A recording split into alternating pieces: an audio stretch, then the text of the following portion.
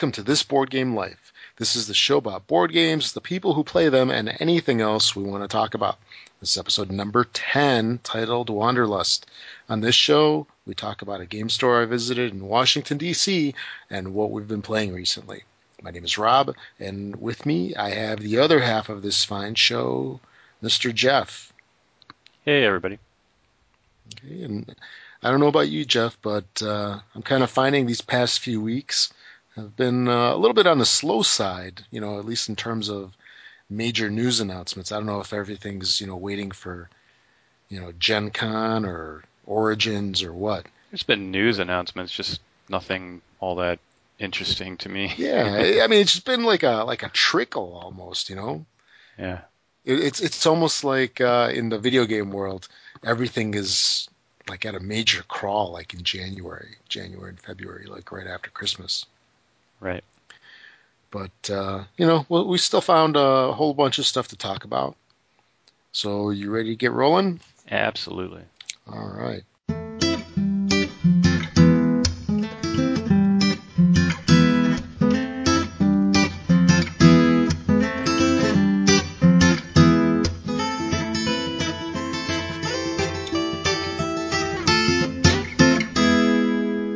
So the first thing to talk about here is I spent a whole bunch of time out in scenic Washington, D.C. Didn't get to see much of the Capitol other than the White House and a game store, and also the office that I was working at. So I guess that's three things that I saw. Well, at least you got the game store in. Yeah, I know, right? Actually, when I flew into D.C., that's the first thing that I got in a rental car and I drove out to this place. Wait, before you even go to the hotel? Oh, yeah. Mm-hmm. I think that's like a scout patch for doing that. That's a merit badge. Yeah, exactly. Or an achievement. There goes my gamer score. You unlocked it. Yes. So yeah, I flew in, got in midday, which gave me a bunch of time to kill because that was my travel day.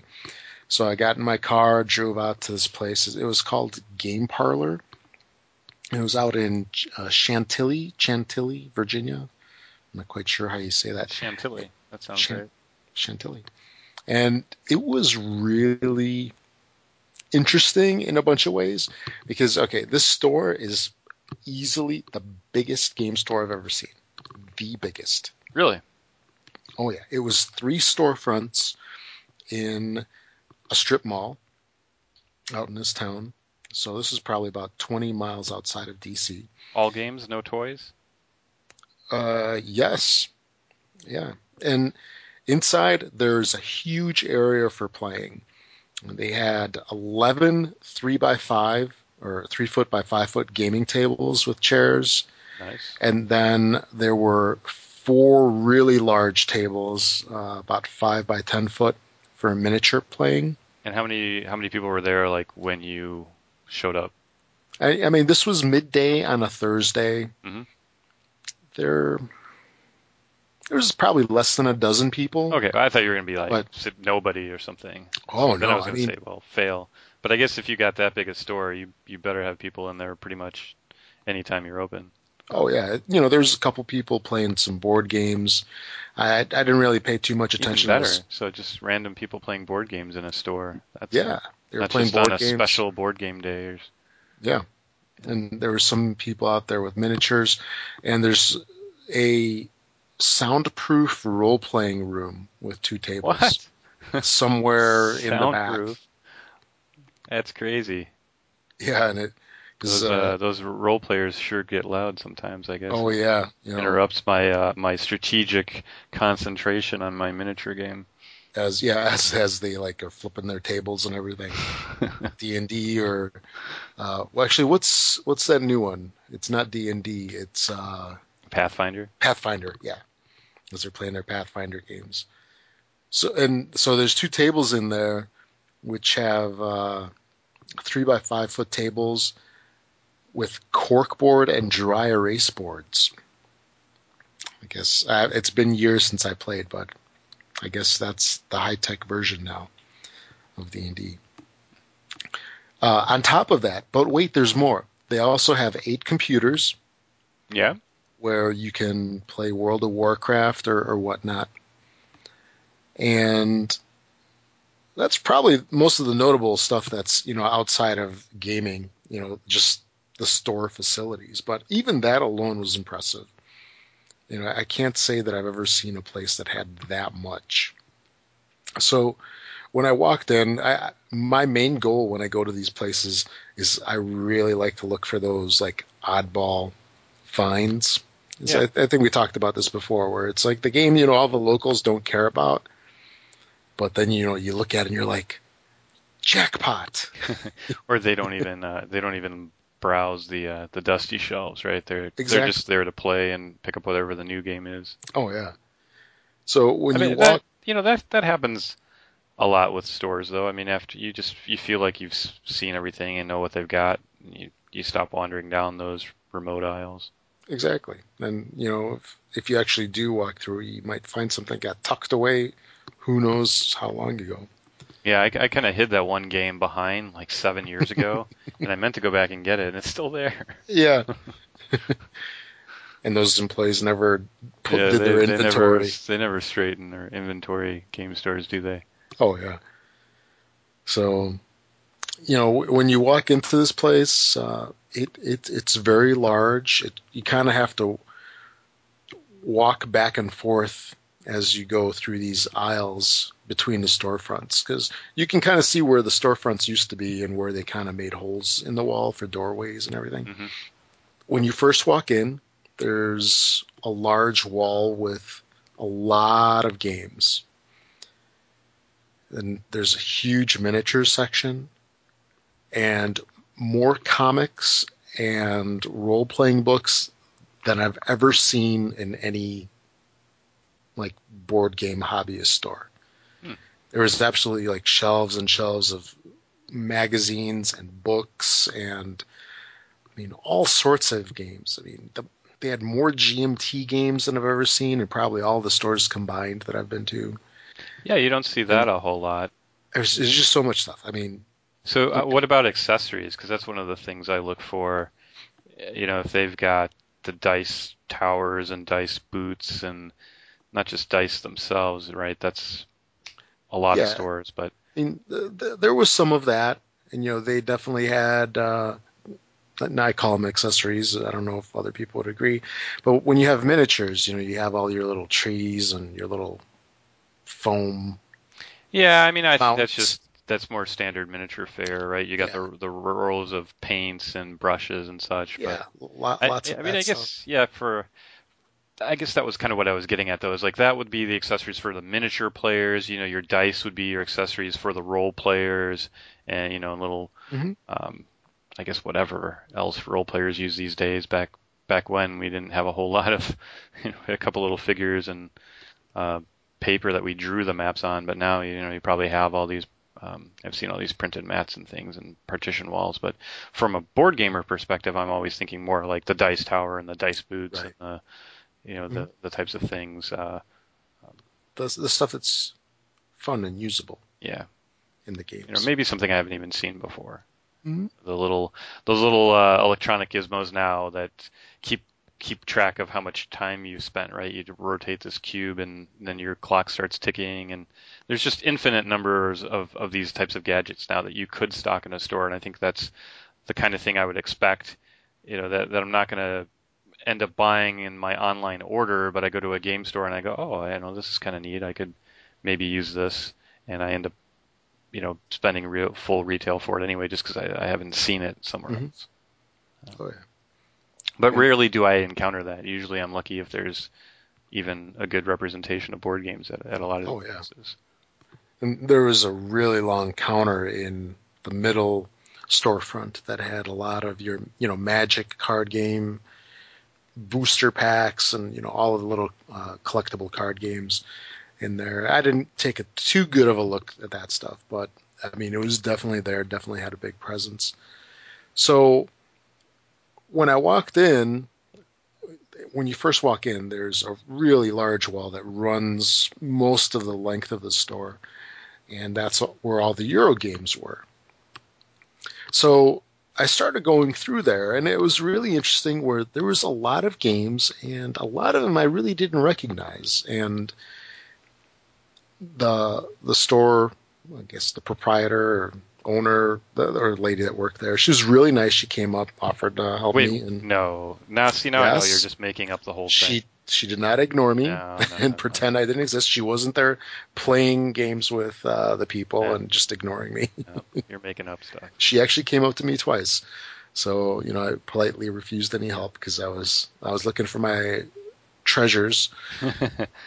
You don't want to be steered Yeah, towards something else. exactly. It's I was looking for my precious. And ultimately, I left the store empty-handed. I Oh, no. really looked. I Three looked and storefronts. looked. I looked and looked. I went through Yeah. that store probably 3 times. I could not find anything that even remotely A interested me. GMT game. There's got to be some old GMT No. classic. Not your thing. And so, I mean, that was the store. hmm, let's say in a positive light.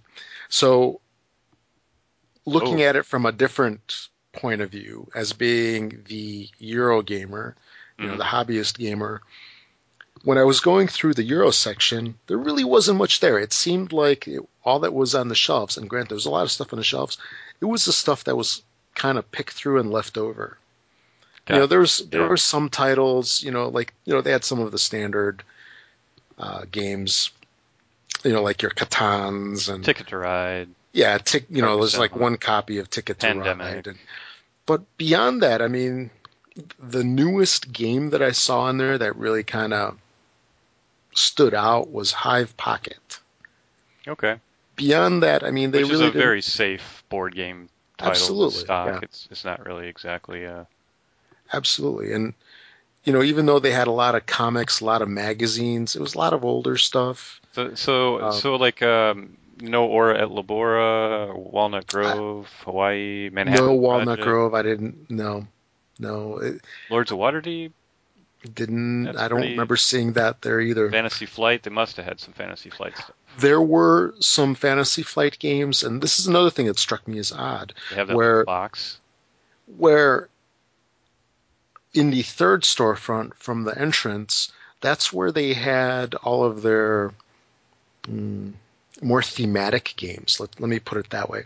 Okay. So they had one section which had more space stuff. And it was because I remember looking through it, I'm like, wow, this is like a really weird way to like organize the I store. I don't know. I mean, in one way, yes. You'd think board games would be with board games, but I could see, unfortunately, because I dabble in everything, it's hard for me to say, but I could see that like the miniature players or even the role players, anything Euro or family oriented, they just walk right by. But something more thematic is maybe potential. So if you stock that closer to that stuff, assuming that's what you're talking about, Right. and you kind of shove the Euros over by the war games because maybe war gamers kind of stick to their thing and family type a lot. I mean, half of the Euros are kind of family games anyway, and Mm-hmm. and then the others are kind of the dry, not for everyone kind of sorts. So, Yeah. I mean, in some So ways, the thematic stuff has maybe the most crossover. Like a lot of different groups might dabble in that. I don't know. That's probably why Fantasy yeah. Flight does so well. Oh yeah, absolutely. Because you got the little plastic stuff in a lot of their games that appeals to the mini gamer, and then you got the fantasy sci-fi theme that probably appeals to the average role player, and then it's a board game, so they're your Euro players, kind of that has that appeal. So I don't know. I'd probably put it somewhere in the center of all of that, and then in the other four corners do the other stuff. Actually, something just occurred to me. I mean, a little outside of what we're talking about here. Are there any Fantasy Flight games with wooden cubes in them? Yeah, sure. Really? I mean, I don't think they're in-house designs, but Kingsburg would be maybe one of the Oh older yeah. ones. Oh And yeah. then I'd have to think if Olympus had cubes, but I mean, I don't have it anymore. But there's been other Euro games they've published. Yeah, because they predominantly have like the little figurines and wooden chits or paper, cardboard chits, whatever. Yeah, they sure try to go that route anyway. Oh yeah. So, going back to Game Parlor, and it was just a really weird organization system. Like, I'm used to seeing stores where something like, Memoir 44 is grouped in with the rest of the games. It's not kind of just off Yeah, by the absolutely. war Yeah, games. that's kind of the most common And way you see it. and then next to that, they had like another area that had some Arkham Horror stuff along with some other games. And so what really struck me as being odd was just that it was all these different style games, like board games, card games, and everything, Yeah, you just probably grouped have all the fact together. that, I mean, the way you describe the door is, I'm sure they kind of started in one storefront and then expanded when the place next door went out of business, and then then another place next door went out of business, 5 years later, Oh and yeah, they decided to expand yet again. And so then they probably just never re-looked at the entire place and said, well, maybe now that we have three storefronts, we should redesign the entire way our layout's done. It yeah. probably kind of just evolved that way over time. So that's the reason for these sort of just, it's like we have a room over here, so we'll just start putting some more board games over here. Oh yeah. And I don't know if it was the lighting in the room or not, but it seemed like all of the boxes for the board games, at least the Euro games, were bleached out slightly. Ooh. That was really odd because the entire They've been there that wall, long. Well, yeah, you have full sun on the front of the store? I believe it was west facing. Not 100% sure, but I believe it was. Yeah, I mean, I guess So, if you've got a lot of sun coming in, yeah, because they were all faded out slightly. So, they had so much stuff over there, but if you're into, the hottest new games, I think that stuff might be picked through. Their website shows, that like, these are all the games that are coming out, this particular week, and they do list a lot of the newer titles. They must just get picked through because it doesn't seem like there's a whole ton of game yeah, stores they out there probably you can see. order one or two, they get bought, they just don't reorder unless somebody asks for it. Yeah. But there is some truth to that bleaching out. I mean, I know somebody who left a game in the back of their car for, I think it was only actually I think they said it was a couple weeks. And it probably was actually more like a month and a half because you never think of it like that long, but Hmm. but no, it was totally bleached out, um, just from sitting in the back of the car and the sun coming through the window. Yeah. And I also know a gamer that insisted we drew the drapes or closed the blinds before he would play the game on a table.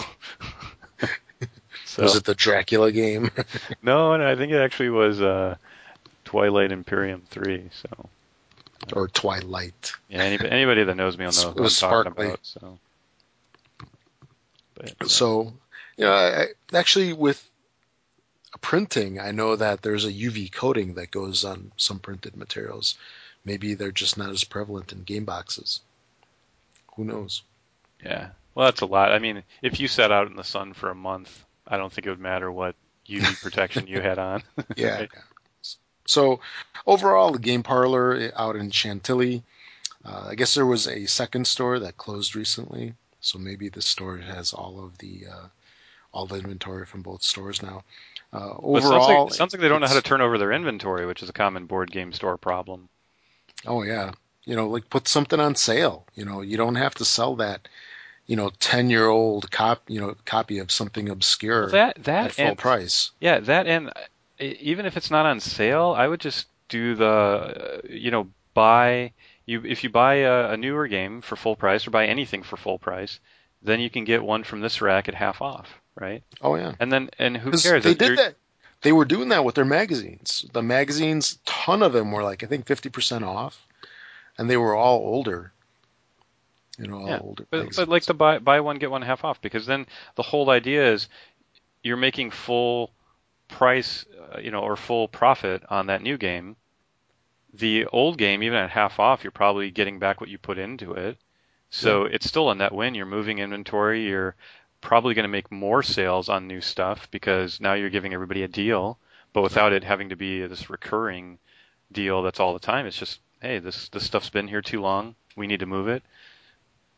Now you're also generating some more money that you can put back into, as you pointed out, stocking maybe some more current recent stuff, even just for people like you that are just kind of from out of town stop in. I think a lot of gamers do that when they're traveling about. Oh, And I absolutely. know 'Cause I've often left with nothing for similar reasons of disappointment and just stock levels or types of games there. So, 'cause, I mean, I really wanted to get something. I mean, I had the money in my pocket was like burning. yeah, I've gone into I a really store. wanted to find something. Again, I have such wide life, whether war games, miniature stuff, even. I'd probably even buy a role playing book if I were in a store and it caught my eye, right? But so often I go in there with like 20 things in my head and I can't find any of them. And it's like, Yeah. okay, I know these games kind of came out in the last month. They're all sold out of that. The things they inevitably have are the things I've already bought. So Yeah, exactly. And I was really hoping to find some, one of those older games that, you never really bought when it was out, years ago. And then it's like, hey, there's that game that I wanted, but I can't find it anywhere anymore. yeah. Let me just grab it. I also enjoy asking the staff about games and them having no clue. So I remember when Yeah. now it wasn't well, some people like it a lot, but when Gosu first came out, I was in North Carolina and I'd asked the store owner about that. I was like, again, it was a game I was never interested enough in to order, Hmm. but I was looking around the store looking to buy something, and that popped into my head. I'm like, oh, that came out, a couple weeks ago.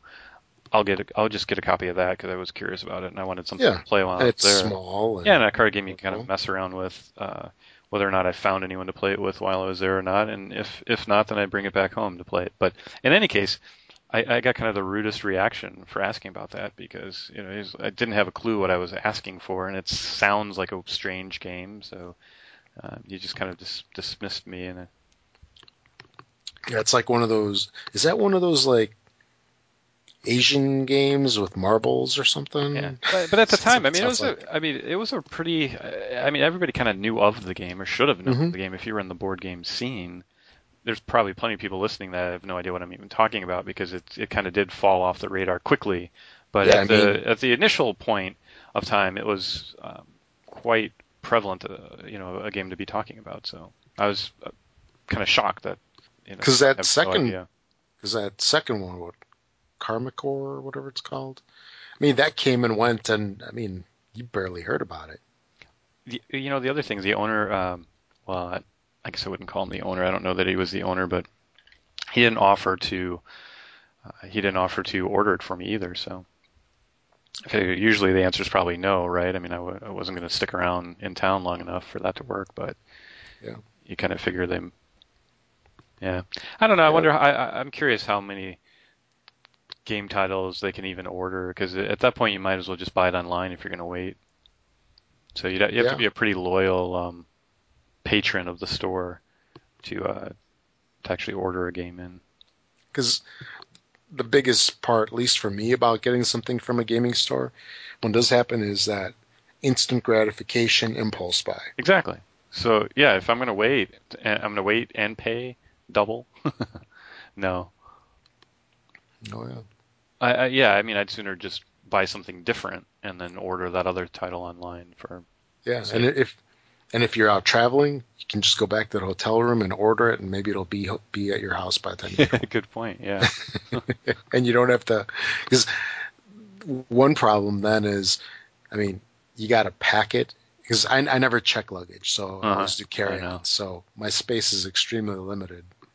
Yeah, and it could get damaged and Oh yeah, get damaged and smushed and all that. So that was Game Parlor out in Chantilly, Virginia. cool. Really great place for playing games. Selection, at least the day that I went, was so-so for board gaming, but it did have a lot of stuff, and it definitely hits every part of the hobby, miniature wargaming and all that. So Awesome. if you're out there, you might want to check it out. All right.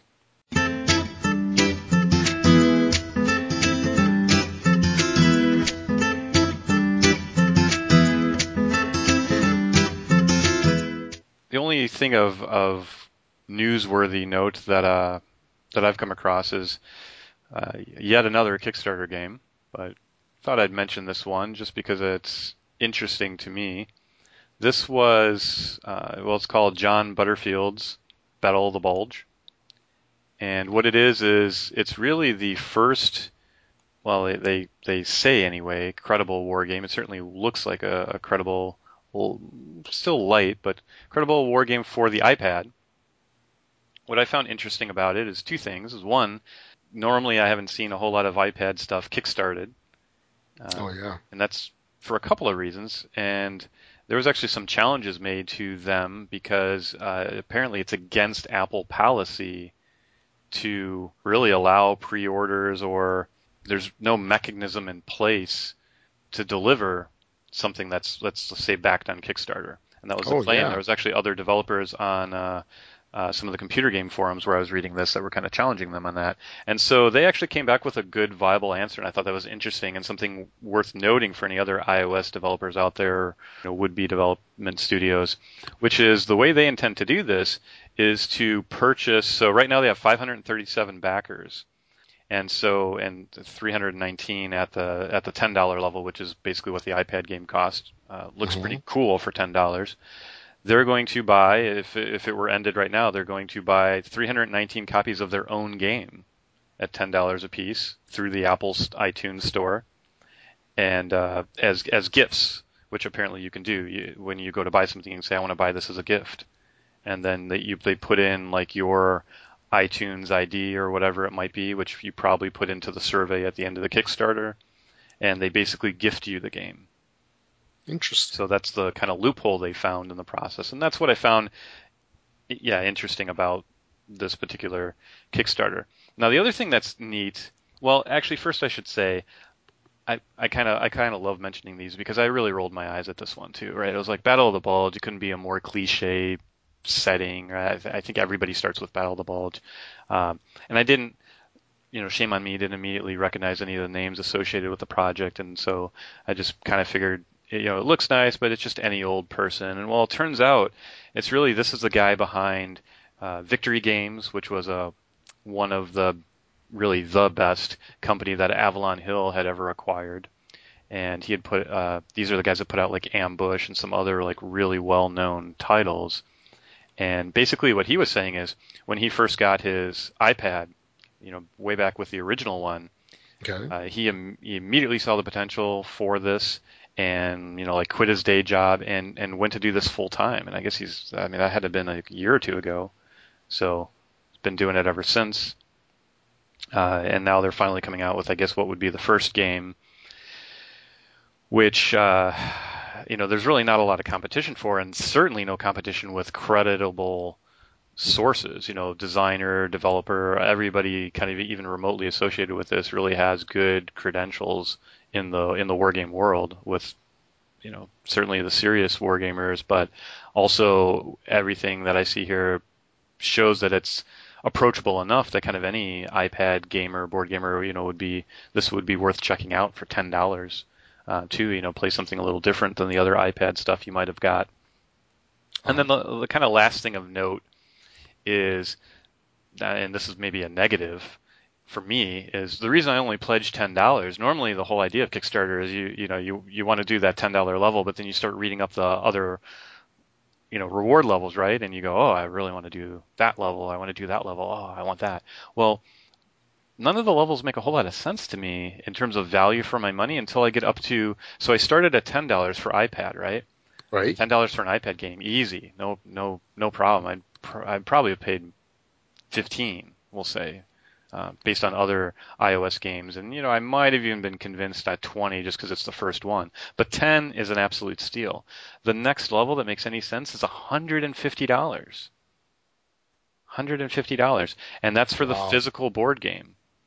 So I had to read this. I keep rereading it like I must be reading this wrong, but I read the $100 level and I get a T-shirt and a player's design guide, and I get access to some secret codes for some hidden content. I mean, great, but I'm paying $90 for that? That doesn't make a whole lot of sense. And so that's why there's only 14 backers at that level, only 24 at the board game level. So right now they've got 24 board games to sell. So I don't know kind of what's going on there. Although they do mention the printed rules as a $50 value. So Are wow. they? Yeah. I mean, either we're talking about a 400-page rule book, which I doubt from looking at the game, or I don't know, this is on like Gold Leaf or I was just going to say that. You're right. I don't know. I'm not Yeah. following the numbers here, and especially with the it would have even made more sense if the game was 20 or 25 or something. But $10 level says you get the game and your two wallpapers, of course. Uh, so I just don't know why I would want to spend $140 for the physical board game. And worse yet, of course, they don't have any information on the physical board game. I don't even think there's an entry on Board Game Geek. I've looked. So, again, what size is this map? How many chits and counters are included? I mean, what is the rulebook like? I mean, there's very, very little information about the board game part.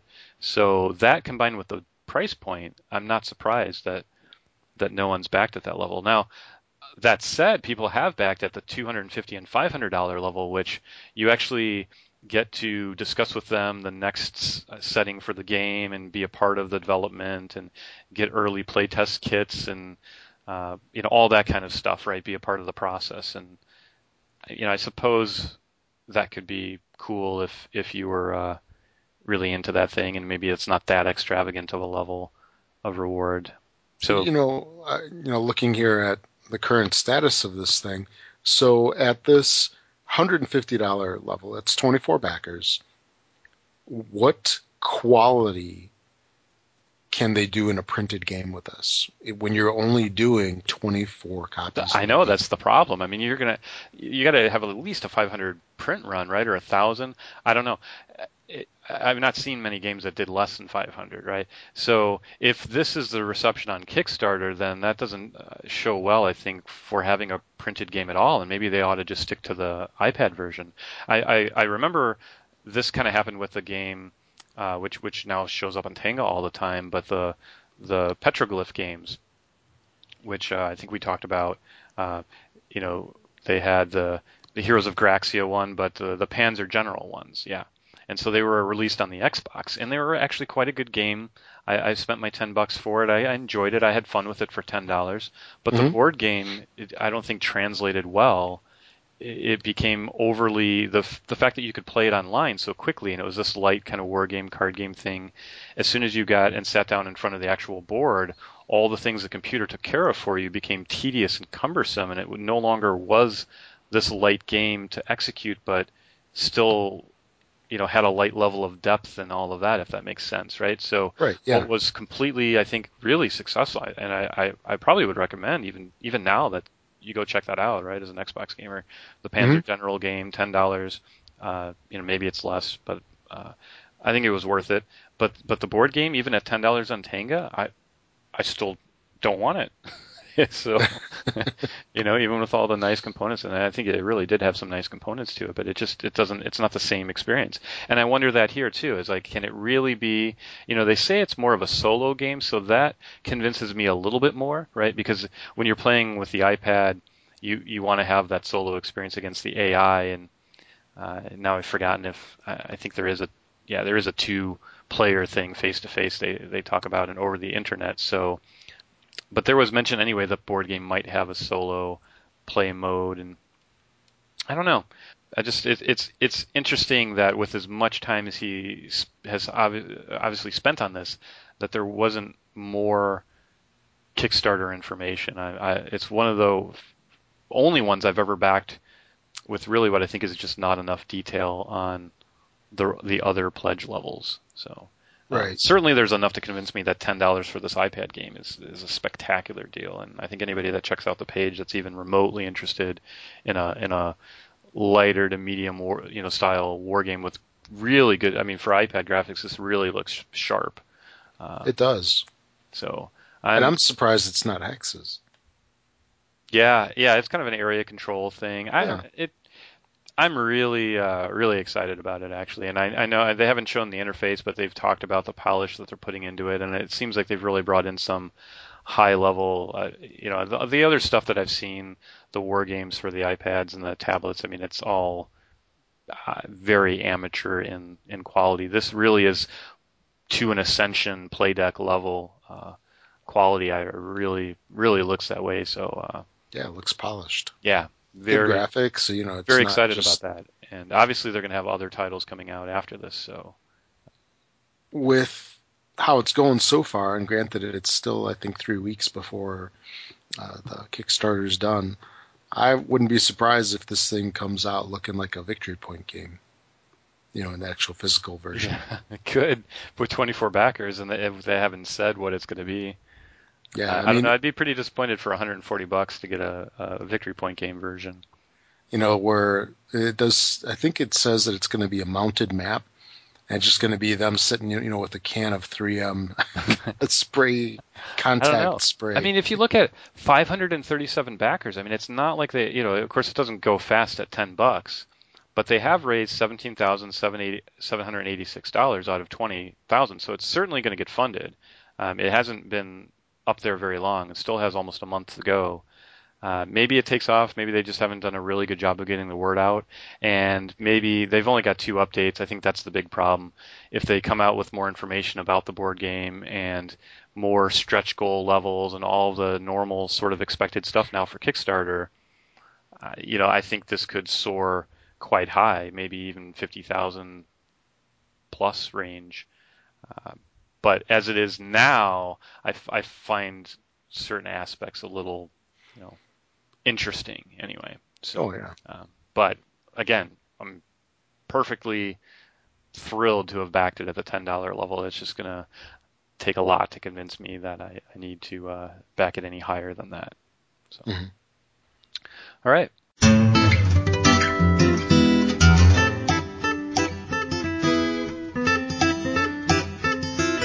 All right, moving along. So, with all the traveling that I've done in the past week, a little bit over a week, didn't get a whole lot of board game time, but I still got a whole bunch of titles in. And Jeff, I just wanted to mention one thing real quick before we get into the games. I was out of town for a whole bunch of days for my little work trip there. And when I came back, I had a situation at the house. Yes. I don't quite I don't quite know yet how I feel about this, but every board game fan's nightmare, worst nightmare, really. Yeah. I remember you had mentioned this to me. Yes. So, my lovely wife decided to take it upon herself to reorganize all of my games. And I was just shocked. I mean, we've got this. And we're talking major reorganization, right? Oh, yeah. And, the work that she did, oh my gosh. I mean, the amount of time it must have taken her to do it because, being a person that is just sort of getting into the hobby and just kind of following my lead with this, I mean, she doesn't know what a lot of these games are. There's a certain amount of titles that I've introduced her to, but she's still learning, the hobby. And she went through and she wrote down every game that I have on a piece of paper and then was pulling up lists online. Wow. And, then started sorting everything based on publisher. So there's like a whole section of Rio Grandes, a whole, section of Alea, and, you name it. Now, I don't have a small amount of games. I'm probably somewhere on a borderline of like close to 300 right now. And so you must have stopped logging them on Board Game Geek. Yeah, I'm so far behind on that. Why is that? I've always found it useful, if for no other reason, to track what I paid for it or trade status or. Yeah, I'm not that interested in it. I mean, to find out what expansions there are, because then when I click on it, you'll see what the other stuff is, promos and whatnot. Because what I usually wind up doing is, at least this is what I've done in the past, because the bookshelf with all my games is right behind my computer desk. So if you want to know what your collection is, you just turn around and look, right? Oh, absolutely. I mean, there's some of that. It's the same with me, but I still say that's a fail on Board Game Geek's part, because I think probably everyone I know, there's very few people that maintain their collection. Because what I usually wind up doing is at some point I go, hey, I need to update this. So I scan the shelves. Mm-hmm. And I That is looked not on like, there. oh, this one's a recent acquisition. This one's a recent one.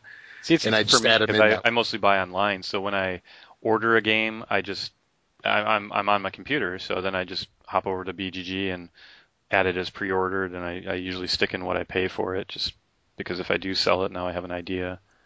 And then this way I That's a also lot have more. the date and stuff. So That's a lot more dedication than I yeah, would ever put into it. yeah. So yeah, she went One through day and you'll she. have to get rid of some games though, Oh unless you're going to start sleeping on them. I mean, I don't know. You could. yes. So I was kind of thinking about that the other day, where Stuff them in the rafters. And, yeah, even if it's a bad game and I don't like it, I think at least at this time I'd still want to keep yeah, it. you're the I opposite. know I know eventually when I start running out of space and then storage is a big problem, that's probably what's gonna turn me. Every wall will be dedicated to games. So yeah, she went through and she reorganized everything. Hmm. Yeah, I was looking at it earlier. I'm like, I don't know what I want to do with this. I know I don't want to have him buy because I kind of want to organize everything by type, Yeah, and I want all the that's how I have boxes. it. So Yeah, and I want all the boxes to be, to that's one have of like a those good reasons use of space. you can't compare how one person organizes games to another, right? Because it all depends on, like for me, type means, I have war games, I have Ameritrash games, I have Euros, heavy Euros, light Euros, family games, filler games, children's games, right? Yeah, Dexterity games, deck builder games, so I actually have them organized in those categories. Uh, right. but for somebody else that maybe plays only Euro games, that's not going to make any sense, of course, right? So now you're going to have to go worker placement games and right bidding games, or something like on a mechanic level, perhaps. Yeah, Or you just go with publisher, especially if you like collect the Alea big box game, where they're numbered and stuff. Then it's usually nice to have them all together. Or yeah. For sometimes, those, I mean, definitely have those together. yeah, Definitely have some of those two-player Cosmos games yeah. together. The designer would be another way, but I've tried a couple things like that, and usually it's the fillers that ruin it because like I really want to put that in with them, and then you have just it looks really weird on the shelf, and you're very wasteful on space. But I did make one alteration which I kind of like, which is I've uh, I've started to locate the games that you can only play with three or more together. And just because that allows me when I'm looking to pack a game bag, then I know that those are games that I can't play with my wife, Right. like ever. And Yeah. so those are kind of then weighted a little more towards I should probably toss one or two of those in my game bag when I go out to play games. Hmm.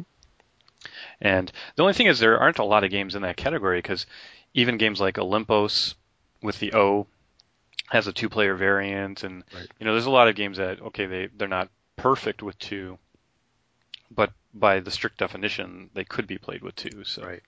but yeah. So I have that little subset. I actually do keep my Agricola games all together. I don't know what you call that series, but the U Rosenberg games, right? I think they call it the Harvest Oh yeah, you're series. right, right. Well, I kind of have Walnut Grove. Does Walnut Grove count? Because the art's similar, and so I kind of have that one together, even though I've Because got that's the like the lookout look. yeah. Well, my La Havre is Lookout. Hall Games did Gates of Loyang. The other three I've got are Z-Man games, but those are just because it looks nice, right? And then I have a shelf with the dice, most of the dice games and variations, and Yeah. like I said, I store the dexterity ones flat, and the deck builders are together. So yeah, I mean, I guess it just matters. There's a logic for you, but this way when people are here too obviously, for the most part, although there are some kids games people like for fillers, Animal Upon Animal and stuff, but Hmm. those are kind of, you can kind of ignore those and you can kind of ignore the fillers if you don't want to play something quick, and the family lighter stuff's kind of together. So, and a lot of people don't like the war games, or maybe you don't have enough people or time for the Ameritrash stuff. So I actually have the Euro stuff kind of in the center of all of it. So you can kind of rule out the left and rule out the right, and then just look at the center. So Yeah, because most of the time when you're asking people like, hey, what do you want to play? They'll, well, if they have no idea, because they're not gamers, usually you can guide them into something like, oh, we'll play a dice game, or we'll play like, yeah. an intro game or something like that. I So have those together. I basically spent too much time organizing my collection, but I also have 9+ foot ceilings, so my shelving goes all the way up to the very, very tippy top, and therefore I have to have some vertical choices too, where I put stuff. Like I've got my old Acquire game, which I'll never part with, the 3D one, but I really don't play it much because there's stuff I now like better than it. But that's up there on the shelf and stuff like that. My HeroScape stuff, I'm really saving for when my son gets older. That's way up there, and so on. So where it is vertically is kind of also a ranking of what I think of it. Absolutely, because and she actually did a little bit of this, because some of the big, we'll call them coffin-style boxes, like Earth Reborn and the boxes for Alhambra and Carcassonne. Mm-hmm. Yeah, the big box ones. Big ones, yeah. I mean, she put that all the way up on top because these bookshelves are 7-footers, I think. Mm-hmm. 72 inches, whatever that is. So, I mean, and it was quite a feat for her to put those up there because she's 4'11". Yeah. It's this tiny little girl. I don't know how she got it up there. Maybe she grabbed the 6-foot ladder I had in the garage. But yeah, she put the heavy stuff up on top. And, that's something that I definitely want to do where there's some of the games that we play with our son, have those more accessible, somewhere where he can reach it. Yeah, that's exactly what I did. I've got a little cabinet for that one actually with glass doors. Well, they're not like real glass, but yeah, he can kind of open that up, and then all his stuff's sort of at within his reach, I think, except for the very topmost shelf, and that one that's maybe a 4.5 foot shelf unit. Yeah. Mm-hmm. Although that's now full, so I'm having to figure out. He's got as many games I think now as I do. All right. Probably around 100 plus. Yeah. You're the best dad ever. Yeah. Yeah, I just wish he could play them all. I mean, I've bought ahead too much stuff that he can't quite play yet. Oh yeah. Yeah, you gotta break him in slow. Because I think I was telling you a couple weeks ago where some of those Schmidt Spiel easy play games, I mean, they're awesome for kids.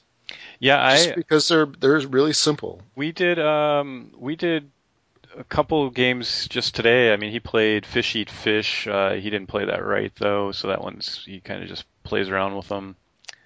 We did play a game called Zingo Right, which is kind of like a bingo but with pictures, and it has this really neat way that the tiles come out and go back in. So he's able to play that right, and there's a variety of other things. The other day he actually noticed my HeroScape stuff up on the shelf. It's way, like I said, way up at the top, and I've got a bunch of the sealed packs of the figures that I haven't bothered to open since I don't play it anymore. But there's toys up there. So then I figured I better, they're not toys, they're games. Well, I brought it down. I had a box with all the dragons and all the larger stuff, the train, and I broke that out and he kind of got his first time playing with it. He's maybe 3 years, 3 months, right around there. I have to do the math. So yeah, I mean, we weren't quite ready to get into the rules or anything, but I kind of kept it official. We didn't allow play time with those, and but now he's really interested in it, so I might look at those basic rules and see if in a limited set, for a 5 or 10 minute game, if I can actually get him interested, because he does like rolling dice and he will move pieces and things. So. Mm-hmm. Yeah, that's one thing, because I kind of contemplated that a little bit, because I've got the I guess the base set of HeroScape that I picked up. Man, this must have been probably 12 years ago. Oh yeah, 11, 12 years ago. The one that would never fit back in a box. Yeah, it's rough. I have the boxes still, but it's all in a plastic crate type of thing. Oh yeah.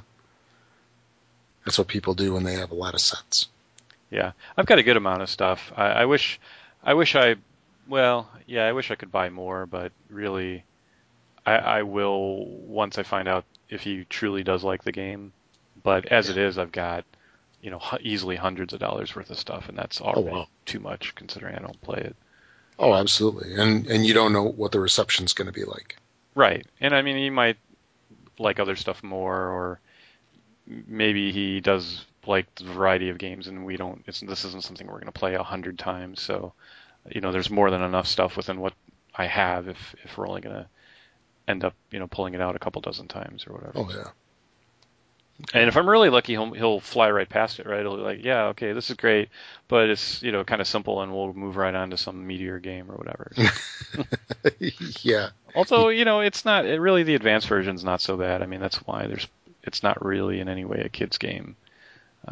It's just one of those things that's very accommodating for children Oh yeah.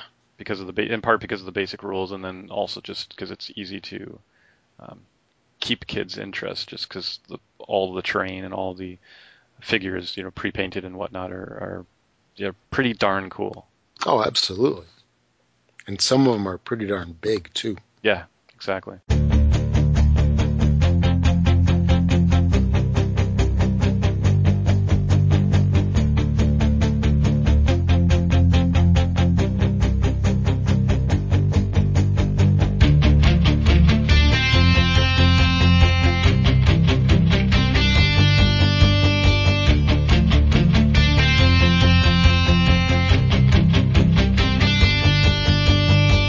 Okay, so what have you been playing then? All right.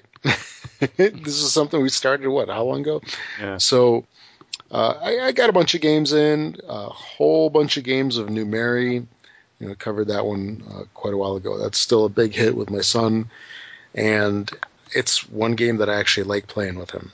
I mean, much more so than some of the more kiddie games, I guess. Right. So that one's still a big hit. We do kind of do a little bit of a dumbed down version of the rules where we don't do splitting of dice rolls, because when you roll a 5, you can split it into a 1 and a 4 or a 2 and a 3. So we kind of leave that out. Otherwise, he plays great. And, it says on there, I think it's for 6 and above. So I can say that Blake right now is 3 years, 10 months. So, sub 4-year-old can handle it fine. Then one more game that we played of his was Pop the Pig. Did you ever see this one? It doesn't sound too familiar. Yeah, because it's lame. It is so lame. So what you do at this game is you have this pig that I think he's got like a chef's outfit on. He's got a chef's hat, a white, chef's coat, whatever you want to call it. And you have a bunch of these hamburgers. These like little puffy, rubbery, plasticky hamburgers, and they come in a bunch of variety of colors, and there's numbers printed at the bottom of them. So you put them all number side down, and you roll a die that tells you which color hamburger to pick. So let's say it's purple. Then you pick up one of the 4 purple ones, purple burgers, and then it might say 4 on the bottom of it. So it'll be 1, 2, 3, or 4. And then you push the burger into the pig's mouth, and then you press down on his head 4 times till it clicks. So you keep going through this, and then eventually one of the pressings of his head causes his belly to pop open. Okay. And then that's the end of the game. Nice. Yeah, lame. Okay. Moving on. Moving on.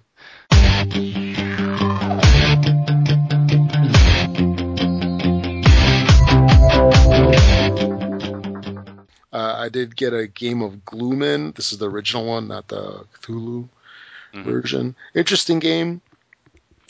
Have you ever played it? Gloom. Now, is this a little card game with the see-through cards? Yeah. Yeah, I know of it.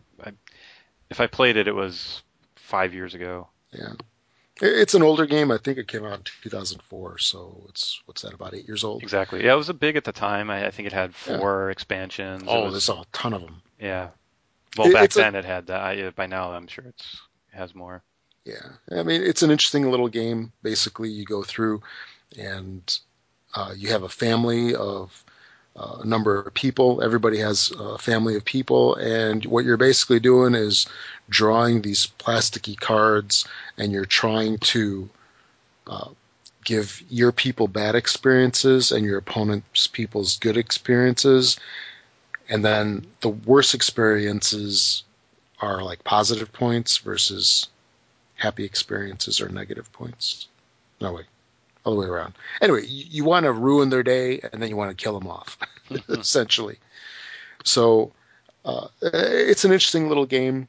It's definitely more filler material. It's very the mechanic of it is similar to Redakai. Mm-hmm. Did you ever see that game? Redaki. I don't know. Redakai, yeah. Yeah. Speaking of which, there's a huge sale on it over at Target. Oh, okay. Right now, they had I think they were like $30 kits. They're $4. So I was looking at them like, yeah, no, I'm not going to get it. It was almost an impulse buy, but I talked myself out of it, which means I'll probably be back there later on this week. So, yeah, Gloom's pretty interesting. It's such a pain to shuffle these cards. They kind of stick together a little bit, and they just do not shuffle well. And they smell. They have I remember that. A very strong odor to them. So that was Gloom.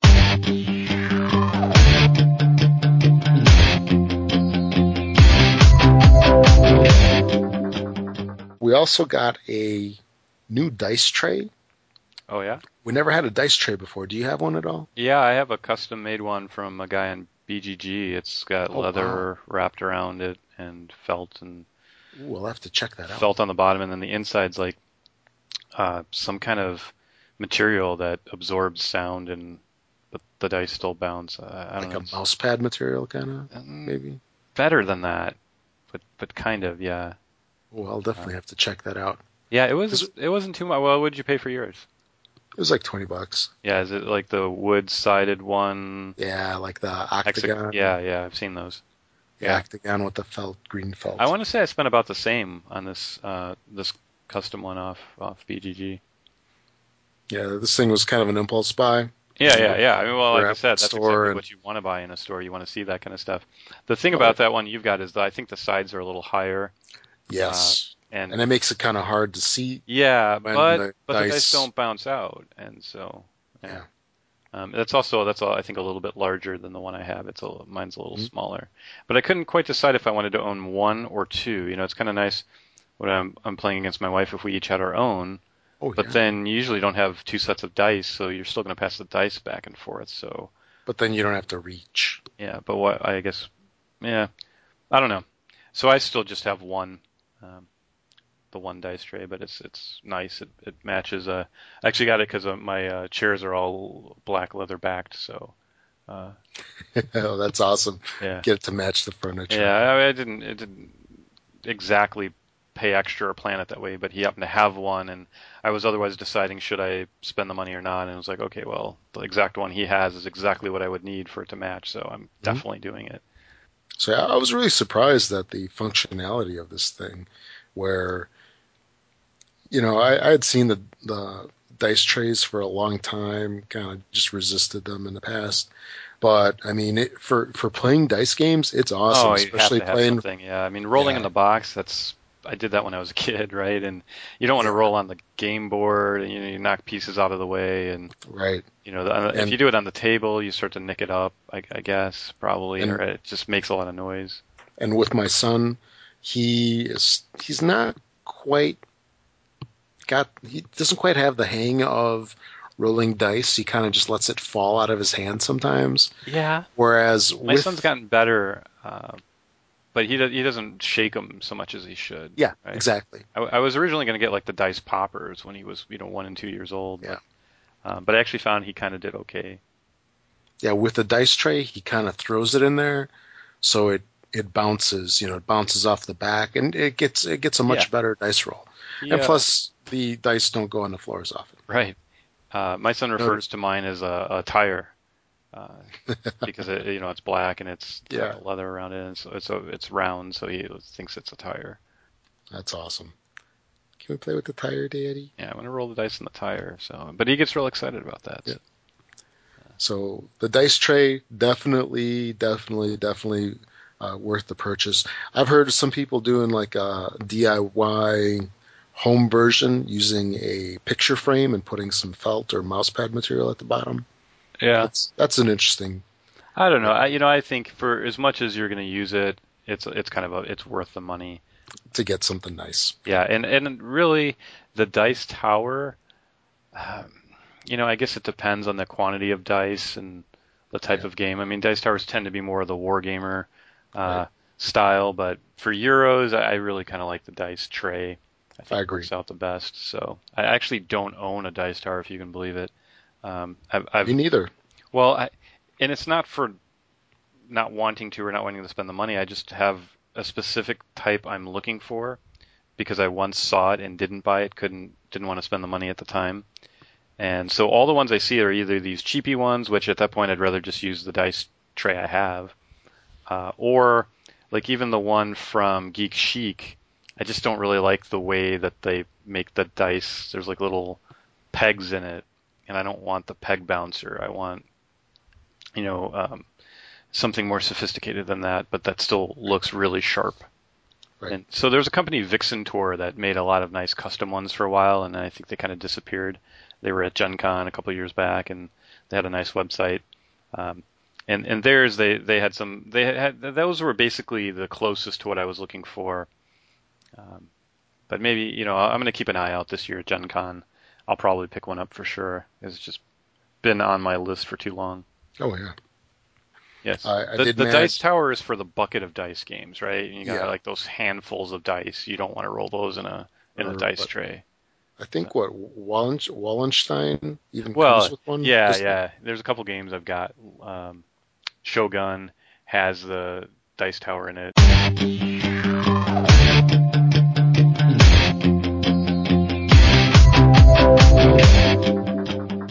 Actually, I've got a kids game, Busy Town Airport, which is a game you can get it in your grocery store, and it actually has a dice tower in it. How cool is that?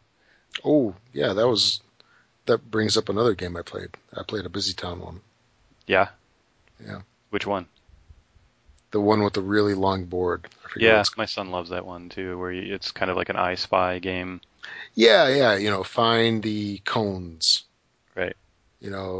It's an interesting game. Kind of cooperative. Everybody goes up to the Yeah, it's more in together. the activity category. Yeah. Yeah, I guess we never actually really even move our cars on it. We just kind of play the fine part. But yeah, when he actually had more success with that when he was younger, Yeah. because he would focus when I played a lot of games with my son when he was only 1 year old. I mean, like Mhm. today, Orchard and a lot of the games that typically are played later. And at around 2 years, I played like that game, and my son did really well until he got into that like terrible 2 stage. Yeah. And so I was at a level where no one would probably believe me if I said what games I played and how young he was. But now I'm kind of it's the complete opposite. It's really difficult because he's a high energy, just. So I've tried to, so as to not ruin him on board games, I try to mostly only play games that he will play right. But that's Right. one where, because we're half playing it right, if he doesn't want to do the whole drawn out thing and moving the pieces all along the track, then we'll just do the sort of the I Spy part.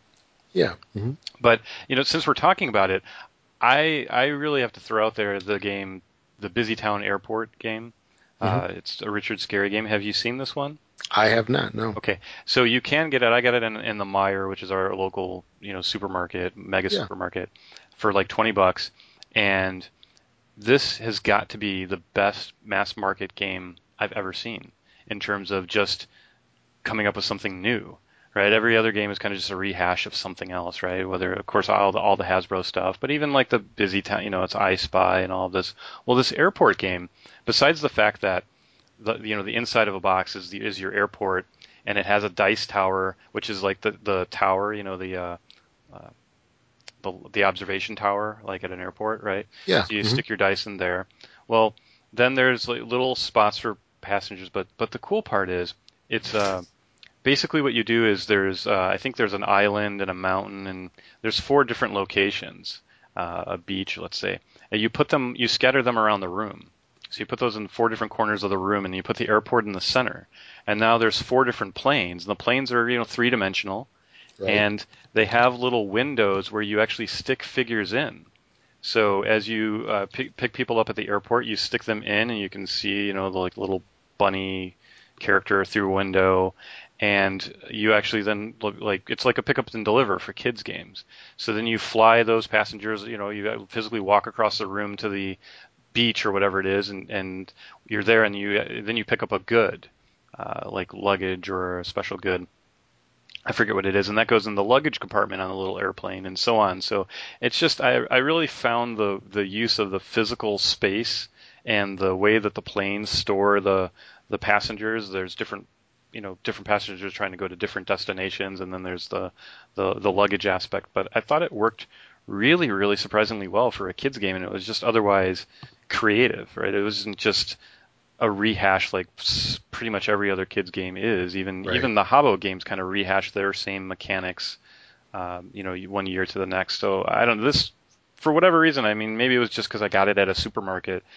Really had a fresh feeling to it. I mean, I was just very pleased with $20 too, and um, my son just loves putting little characters in the the holes, and you see them through the plane windows, and putting the little goods in the back, and the whole pick 'em deliver thing. I don't know, it's genius because a pick up and deliver is otherwise not something I'm that big of a fan of, right? It tends to be the lighter games, Right. or if it's in a heavier game, it tends to be tedious or that type of thing, maybe very repetitive. But here, with the way the theme's themed, with the Richard Scary theme again, it just I don't just check it out. Yeah. Actually, I Good. think I have found Blake's birthday present for when Exactly, he and turns 4. that's the thing. I think it would be a great gift if you don't want to, order from Germany or something, but you want to give a gift to a nephew or of course your son, like in your case. But Or but yourself. I'm saying anyone out there, even if you didn't have kids, that's why I mentioned this game is something you could probably pick up anywhere. $20, not terribly expensive, a familiar theme, but at least does something different. Awesome gift. Think about it. Oh yeah, absolutely.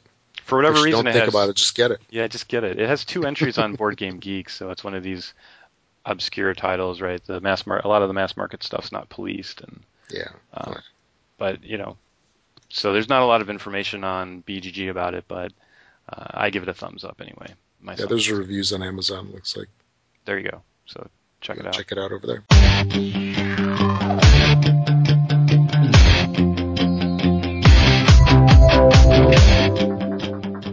Okay. Then I got half a game in of Kingdom of Solomon.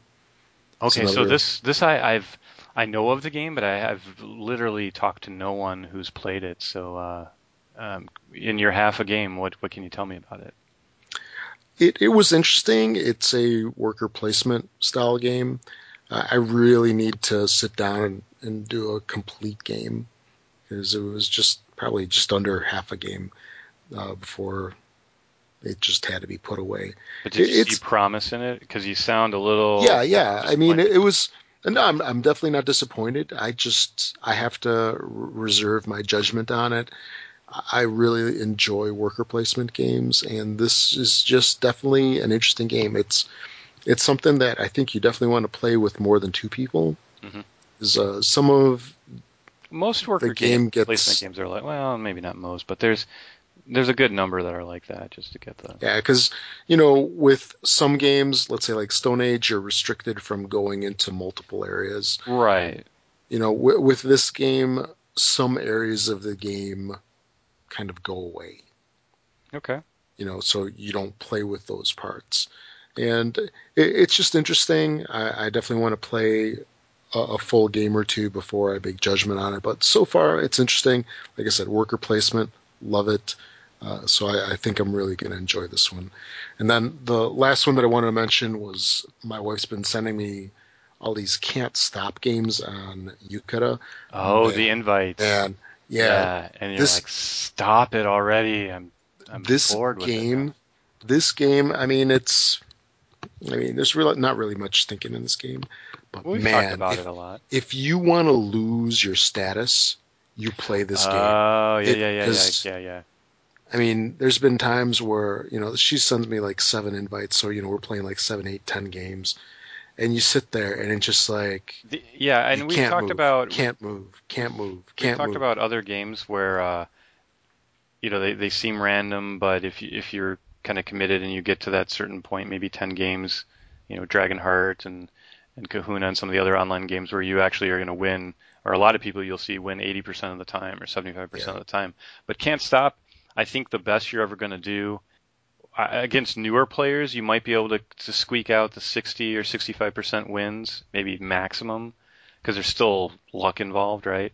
Mm-hmm. But once you get to the point where you're at the same level, like you and your wife, or just even other skilled people on that, I think the problem, if there is a problem with the game, it starts to reset the randomness again. So now you're almost at that 50-50 level, right? Because you're equally skilled, you know the right things to do, you know what you shouldn't do, and now it really is coming down a little bit more to just the dice rolls. It's still fun, and I think that's the thing about a game like that is it's not that it isn't random, right? Of course, it's horribly random. It's just the feeling of suspense as you play it. So, but yeah, that wears off after time, and I found that I'm I go through phases where I'll play a couple of games and then I very much don't want to be invited to any more. Oh yeah, and the advice that I can give regarding this game is don't play too many games at once. Right. Well, that's why I have the physical copy now, because that's where my wife and I will play it. We don't play it online. Do you have the Griffin one? Yeah, I have the very brand new one, Griffin Games. We've got that, and I kind of have an issue with that game. What's that? And that's that they needed to do a better way of marking those columns. Because when you're rolling your dice, all the numbers are all the way at the top. They needed to do something where they number them at the bottom. Because what if they did like a chessboard thing where every other column, is white, black, or whatever. Yeah, or something like that. Yeah. I'm disappointed they weren't more creative with the theme and even the box artwork. I think they had actually done a contest and then ended up saying, we don't really like any of the entries. We're just going to do our own thing. And their own thing is really not that good. It's really like a really cheesy font. The graphics is okay. The plastic components are kind of dull and uncreative. Because when you play with them, especially when you stack them, it's kind of clunky. I'm not jumping up and down over the graphics in the game, but it's a sturdy board. The pieces are sturdy. It wasn't terribly expensive. It's a good game. So, yeah, I just there definitely was room for it to be with as many versions as have been put out. That foreign version where they have like the mountain climbing theme. That one looks cooler, but I've never seen it physically, so I don't know. Yeah, but just to say, I wish they'd been a little more creative for whatever it is, the 5th or 6th printing. Yeah, ditto. Yeah, I was always thinking of pulling out the P-Touch and just writing, putting small stickers or numbers towards each one the of bottom. The squares, yeah. Not on all of them, but on the bottom. I got you. But towards the bottom, so that when you roll that 7, you don't have to, look all the way to the top and kind of follow that column down and then.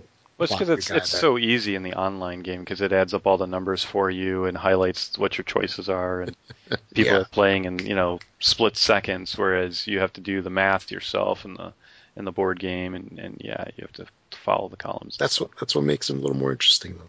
Yeah, very very true, right? Yeah. That's precisely why I don't like a lot of online war games because I want to know the factors involved because it helps me make good decisions, right? So I know that forests are +2 or buildings are -3 or whatever it is, instead of just it's all abstracted and hidden in complex formulas and algorithms that I'm not aware of. So absolutely.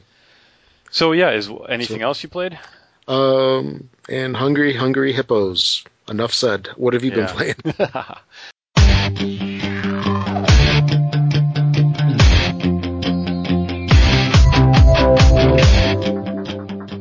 Well, I have a pretty interesting list of games Yeah. this week. So the first one is a game called, I don't even know how to pronounce this one, but MIL 1049. So I guess that's how it's pronounced. But Good this is enough. it's a pretty obscure game by ILO, and there's at least two local gamers I know that have the game. But otherwise, I don't think it's something that's been widely acquired or played. And Right. what was interesting about this game is I played this with another heavy gamer fan, Euro fan, amongst other things, right? But we actually couldn't get through the rules the first time.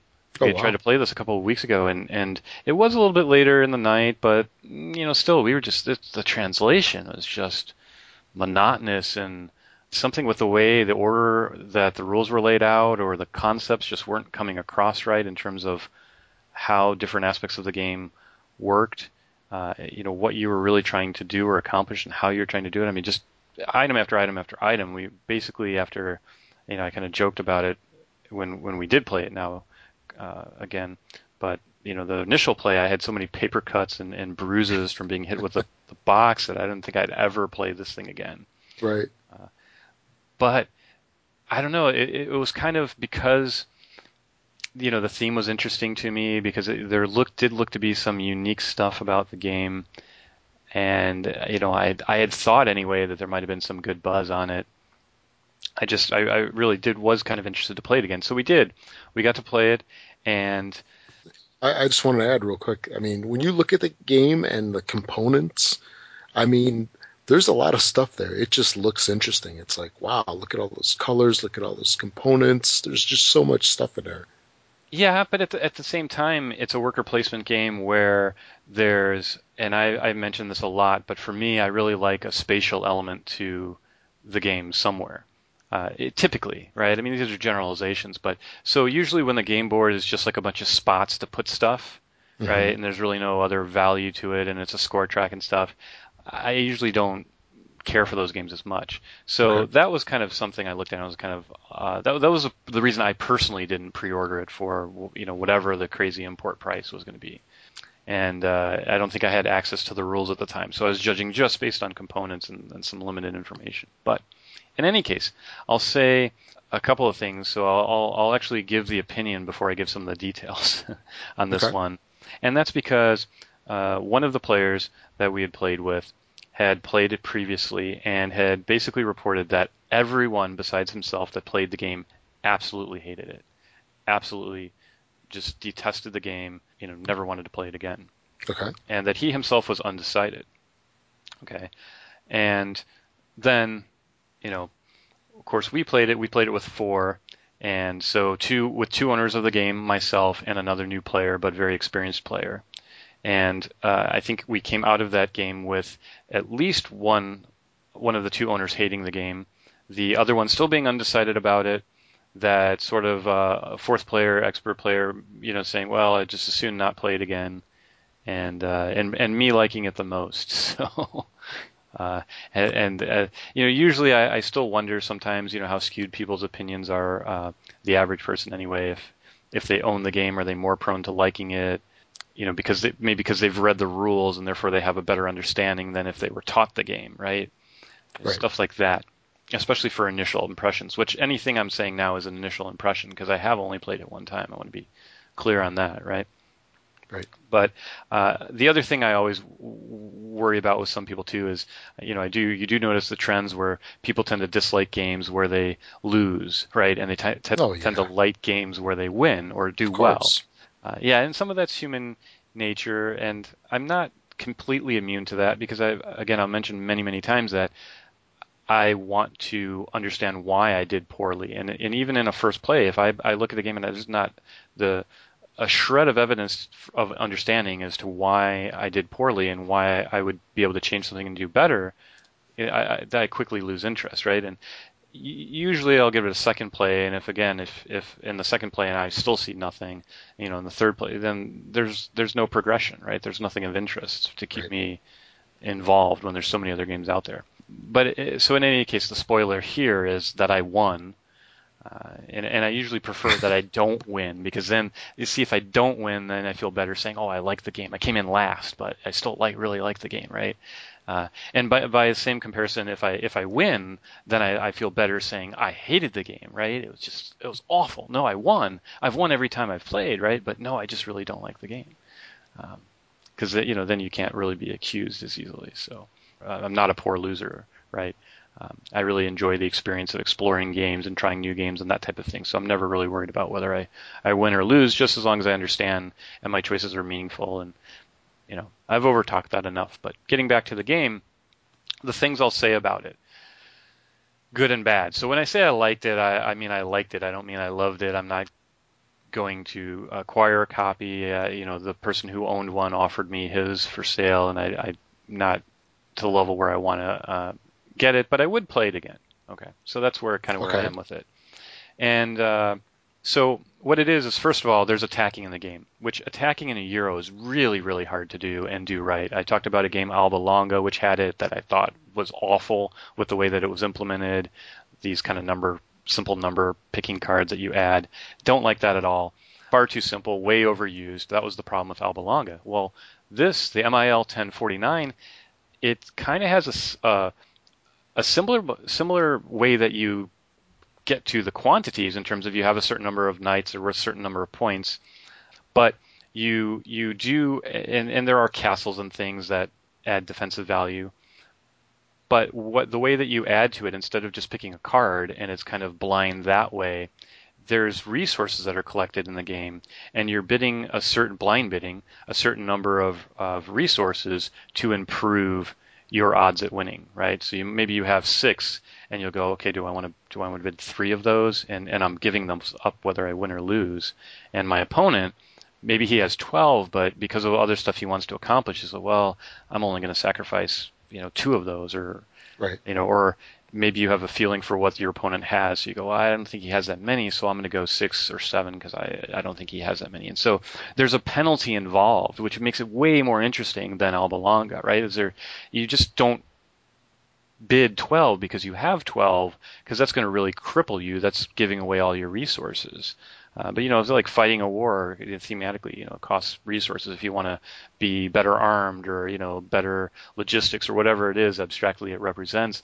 It kind of works. And where it falls down is I don't like blind bidding at all in games, right? Right. Because, but for that said, I've not really seen it implemented better than I've seen it implemented here. And as a combat mechanic and such, I thought it was really kind of cool, because blind bidding sucks when you really just have no idea what to bid.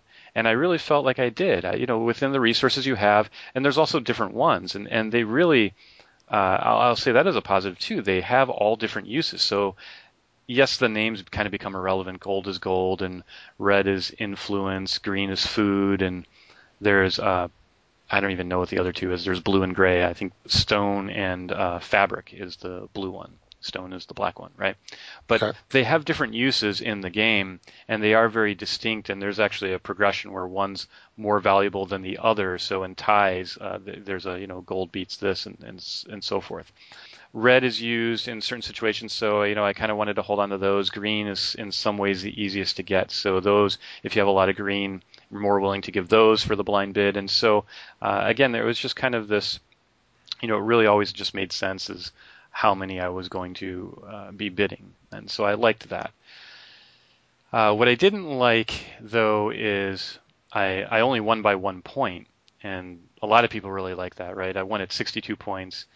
But for a tight game, to have some lack of control with the blind bidding, and there's actually another time where you blind bid, and to only have won by a few points, hard to say, right? Only 1 play, but that's something I was a little concerned about, right? Like, if my decisions are having ample meaning and all my attacks are having ample meaning, I feel like I should have won by more.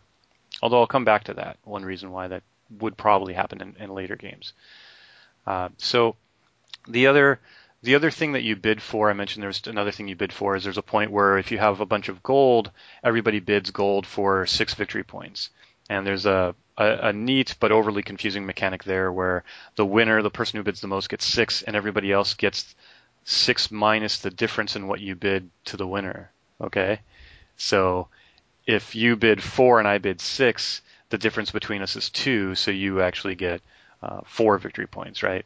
But if I bid 7 and you bid 2, the difference is 5, so you're only going to get 1 victory point, where I get the 6.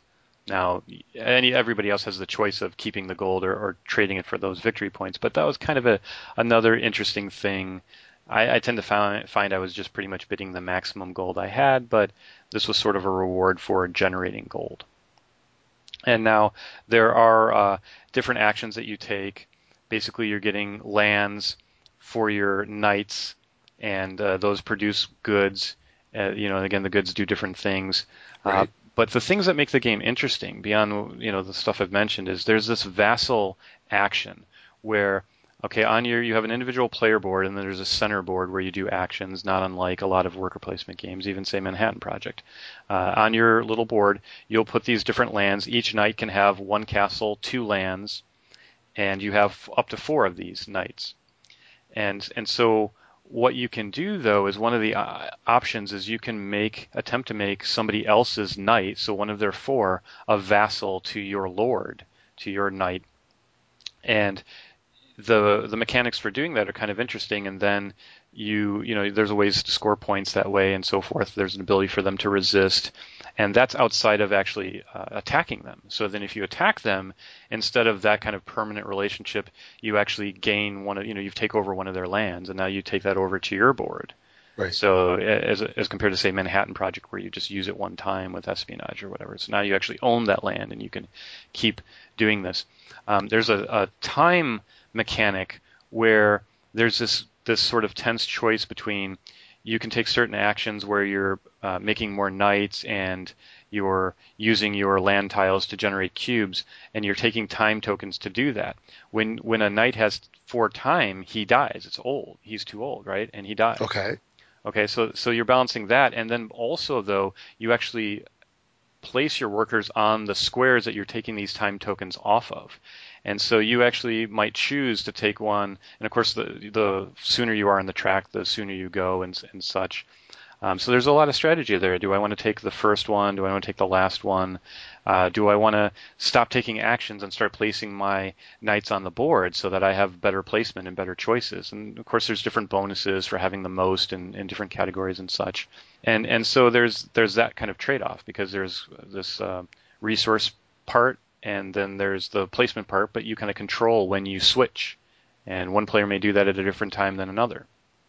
And then I haven't mentioned it, but now with the whole dying thing, there's the whole making babies thing in the game. Yeah. So you have to have an heir, and there's a die roll there, and that was the one part I didn't like, right? So the 1 point sway that we had could just be a die roll. If you roll the wrong thing, you get another red cube, which red cubes on the board are your daughters. You really want sons, right? You want heirs. So that's represented in the game. You flip your knight over, now you have a knight with an heir, a son. And of course, if you have that and you have another one, that's a way that you get another knight. So you start with 2 knights, one with an heir, one without. You can go up to a maximum of 4 with heirs.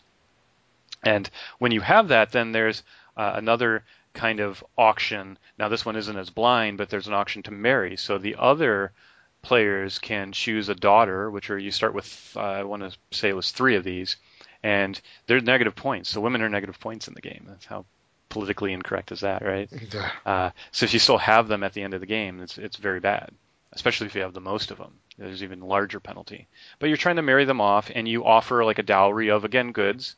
So this is a reason to do that, because you get rid of those cubes. Now, on the other hand, the less you have, the easier it is to influence you, which is one of the requirements for attack. So there's a nice tense, back and forth debate there. I don't want to get rid of all of my daughters too soon, because then I'm easier to attack. But I kind of want to, do that over time and not get too many more. There's another mechanic where you can, send them off to the nunnery and such. But, there's a lot of different things to the game that I thought were interesting. And so what it really is I think I respect the game more as a work of board gaming art, right? As a creative, this is a game that I think should exist. There's a lot of games that I play that I'm mediocre on or I dislike that I don't think this game even needs to exist, right? This other game is clearly better. Don't buy it, don't play it, just go play this, right?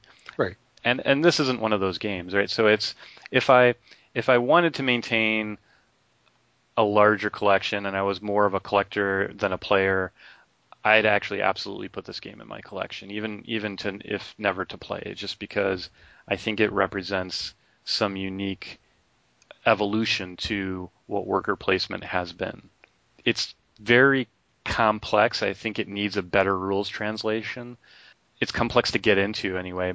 I felt like even halfway through the game, I really understood what was going on, and I did feel like I understood. I felt like my decisions all had meaning. I felt like the blind bids had meaning, and really I enjoyed playing the game. It's just I think this is one of those games where to get good at it, you're going to have to play multiple times, 10 times, to really get the nuances in the game and get to where the score could be quite different. And one of the ways you could do that is by vassling later in the game. You earn a lot of extra points if they had land tiles and such. And combat's difficult because what you need a total number of knights greater than the sum of the elements they have, and so their land counts. And so if they have 2 land and a castle and knights, then you need more guys than say all of that, and that gets difficult to do. And there's just a lot of stuff, and so it's not a good game for occasionally pulling out and playing. I don't think it makes a good game for a bunch of new players, but referenced by the feedback I'm giving from others, right? That we're talking about maybe 6 out of 8 people hated the game, or 5 out of 8 hated it. 1 didn't really care. 1's indecisive. I had the most positive opinion of all of them. Okay. And even I'm not rushing to buy the game, but it sounds hard to say good things, right? With all that said, but I think it's an easy game to sell to the type of person that looks at it that way. So if you're looking for a heavy, worker placement game for a regular game group, right? So you play with the same 4 people. I think this would be a terrible game with 2. There's other comments that say it works good. I mean, again, hard to say in one play, but I just don't see it because with the way the blind bidding and marrying the daughters works and the gold blind bid and stuff, there's, attacking and vassling. You might see other aspects playing it the first time, but I don't think you're going to experience the game correctly unless you played with 4, which is amongst another reason why, because now I'm not probably going to enjoy this with my wife, which means the amount of times I'm going to play this with all the other worker placement games that are out there is somewhat limited. And I do play with a lot of different people. It's not usually the same exact composition, right? For 4 players anyway. So easy. You like heavy worker placement games. The things I said otherwise interest you, including the blind bidding not being a real negative, and it's a relatively stable play group, and you're going to play it 8-9 times. I think it would be really, really worth checking out. I just scratched the surface too of there's a lot of other stuff going on that have probably forgotten about or not gone into enough depth on. So, and I know 1 or 2 people that might have it up for trade, so even better. But yeah, not entirely for me, but I'd be curious to play it again and see. Maybe I could be sold on it if it were the right group of people. So that's MIL 1049.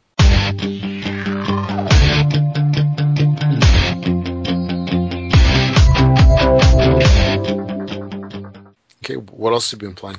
So another one I've been playing. I guess again this falls under the initial impressions. Is Nefarious. Ooh. Yeah, so that's Donald X's new game of. So far, enough of a fan anyway. I mean, Dominion, at least when it was new, I was a real fan of. Kingdom Builder, still a fan of. That was the one we were waiting for the expansion, really. But Nefarious, and this is by Ascora Games, who'd only otherwise put out a game called Kaigon. And what's interesting about this game is that it came out last year, and here it is May of 2012.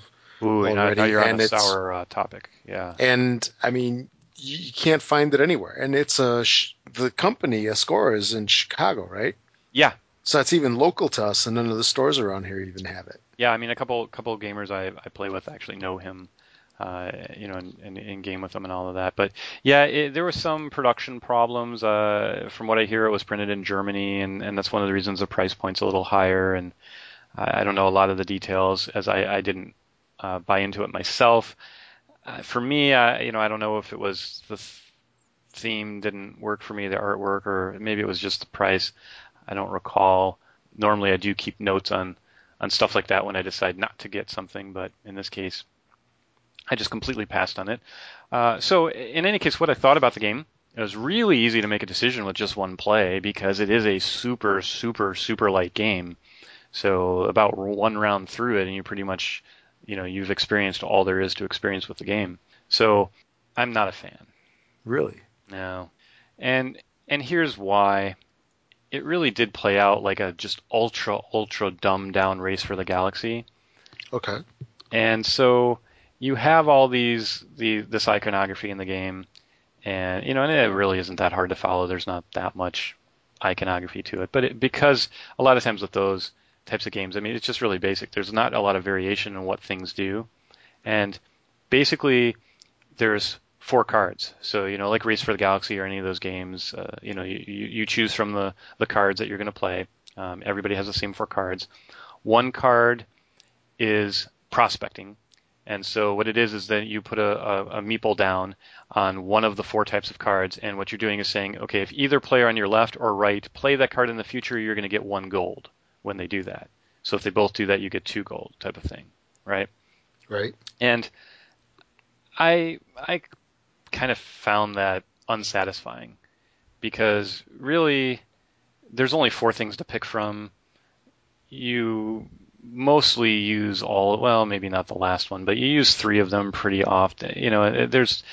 They cost different amounts of money, but some of us even ignored that entirely. In fact, I think I did. I only did that once, and it didn't seem to really matter, right? It didn't seem to really hurt me or help me. Money wasn't otherwise that hard to come by, that 1 or 2 really made that much of a difference. So that was kind of a wasted action. So then now the next one is basically take cards, take invention cards. And so normally you just take 1 card. Great. And I think it gives you, is that the one that gives you 2 money? Yeah. So you can get 2 money just from doing that card. And then the next one is invent. So spend the money that the invention cost, play the card. There's an action that affects you, generally positive. There's an action that affects other people, usually all of them, generally negative. Okay? And then there's a certain number of victory points that it's worth. And then at least in the 4-player game we were playing, I think it was 20 points. First person to 20 wins. Okay, so that's 3 cards. And then the last card is just get 4 money. So really, if you kind of throw out the prospecting thing, which is maybe the unique thing in the game, and you kind of throw out the just get 4 money for doing nothing else, it's basically take inventions or play inventions, right?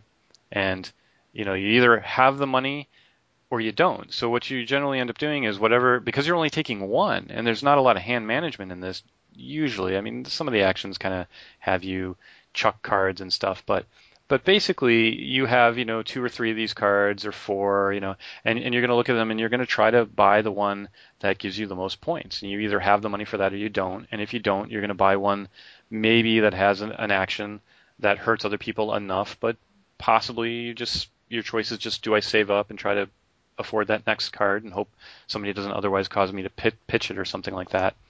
And that's really the whole game. So I mean, I've explained the whole game right there. Now, the only thing I've left off is the Donald X component, which will be the one positive thing I'll say about the game.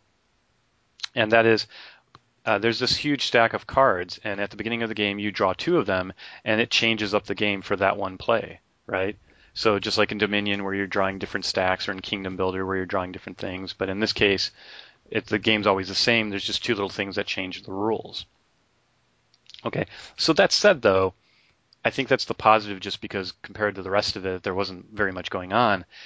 In our particular game, and I took a quick scan through the cards, but the particular 2 that we got, I mean, weren't particularly thrilling.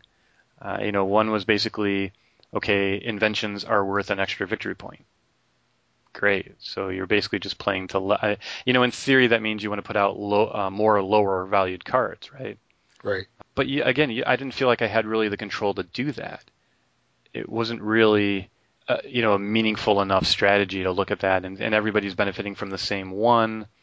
And the other one, which I would think should be in every game, is it said when you draw 2 cards and discard one that you don't want, which actually added options and decisions and such. And I don't know why that wasn't just a part of all of the games. So in one sense, the fact that we drew that card, I think, improved my opinion of the game because we were choosing from twice as many cards when we did. Okay. But really, the problem with the game, it is very fast. So I will say that. If you don't mind the randomness and you're looking for a quick game, the theme's kind of a mad scientist, goofy theme, but it doesn't really come out much.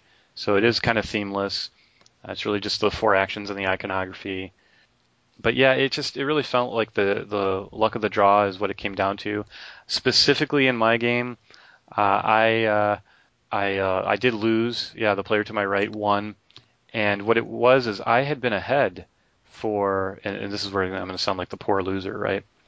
But I had been ahead maybe 4 turns even, 1 card away from winning. Okay. But I just couldn't draw the right card. So I kept taking this action. I had the money. I even had the money. I needed a card that was like 4 victory points or something for the stack of money I had. So I kept playing take an invention card. Oh, great. This one's worth 1 point. Not any good. Okay, next turn, take an invention card. Oh, this one's right. And so I just didn't draw the card I needed to win the game to get to the 20 points. And at the same time, and I forget exactly why, but there wasn't going to be a way to really do that with the smaller number of cards. Or at least not in a time that I thought I had before my opponent, which did then just play down the card pretty much that I needed and go, okay, I got 20 points, I win. Yeah, so for me, it's in that sort of flux. I hate flux, but at least flux is flux, right? I mean, it's not supposed to really have any strategy or meaning to it. You kind of go with the flow, and it's chaotic, and that's half the fun, right? And you win with apple pie in the car or whatever crazy thing it is, right? And Right. now you got the apple pie, but you're not in your car, but now you need this, and so. Great, right? I mean, I still kind of get why other people like the game, even if I don't so much. Right. But with this one, I don't know. I'm having trouble with, and even there. So Flux, let's talk about Flux. I think in Zombie, Flux was the one that I had owned and played more. I think the theme actually came out a bit in that, right? I mean, you're running around and you go, okay, I got the chainsaw and I kill zombies. And here, the theme didn't really work at all. I didn't think. I mean, I wasn't even reading the names of the cards. The art wasn't really that spectacular. The components for the price are outrageously poor for as much as the game costs. There's just not a lot in the game. The player mat's pretty chintzy, and I'm not usually one to critique the component quality, but for the price, I was a little amazed. And that's really what it came down to. I mean, one of the other players, the one who won, actually wanted to purchase it. There was another one kind of put up for auction, and really just nobody would spend. I mean, I would buy it just to try with my wife because I think it might work with 2, despite being light, and then it plays even faster then probably, right? So, right. Although there when you do prospecting, I think I had been told you get 2 money, and but really it came down to the price. If it was like $30-$35 type of thing, and for what's ultimately a filler, that's just it's not good enough for that, right? What's it going for? 'Cause I was under the impression it was around 30-35. Well, right here on BGG, it's listed for $31.99 at Fun Again. Okay. So, it might be less elsewhere. It had been more because it was really hard to get. Right now, It's kind of come down some. Because I know Boards and Bits has had it for probably the last 2 weeks at least. Yeah, but still, I mean, $30. That's the only place. Discounted, $32 discounted. I mean, for what's really a filler. I mean, I'm getting fillers from FFG for $13. That I enjoy like Citadels, right? You can pick that up for like $13. So why? I mean, yes, if you had all those games, sure, this is different, but is it different enough? Is that prospecting thing and the like super light Race for the Galaxy? Well, how's the quality of the production compared to his other games like Dominion? To be fair, I didn't pay a whole lot of attention to the card quality. I know the play mats weren't spectacular. There wasn't a lot of components, right, for the price point. It's just, again, it's really just for as light and quick as it is for $32. It just doesn't interest me even to try it. Wow. It's going to be an okay game. There's no way it's going to be this game that I love or that my wife loves, and it's this thing we play all the time because I think it's just something you're going to quickly outgrow. It's just nothing That's to interesting, it. 'cause Nothing to it. This was a game that I was actually really looking forward to. As I are thought a it would lot of be, people. I mean, obviously, the Donald X name, but yeah. and this reminds me, and I'll say it here because there's I heard it on the other podcast where, oh, now I forget the one, but is it Dice Hate Me? They brought on the guy who's the big, they're launching their own company now. I think they did the Kickstarter documentary. Right. The guys, and now they're launching this albino dragon company, Okay. and they were going a different approach and saying, okay, we're going to go out and get all these talented designers, like like a Donald X, but specifically they mentioned Richard Lanius, right, Mm-hmm. of Arkham Horror fame, and all these designers have, just a closet full of designs that just never could get published, and they're not going to go to Kickstarter themselves, so we'll bring all these, great games to market through Kickstarter. And my thought when I heard that, and I hope they realize this, but okay, any game designer has a closet full of games, and there's a reason why there's a stack of games in his closet, right? It's like those are probably not the best games. They're duds. Yeah, I mean myself when I was doing tons and tons of work on game designs back when, I must have 50 games, right, that are at different levels of idea slash development slash components, and any one of those. I mean, there's some really bad ones in there. I had one that I was a big fan of Acquire, right? And so Okay. years ago, when I was like 17, 18, as a wargamer, right? I had been playing ASL for years at the point, but obviously the first thing I said is, okay, there's squares in Acquire. Wouldn't this be cool if it was hexes?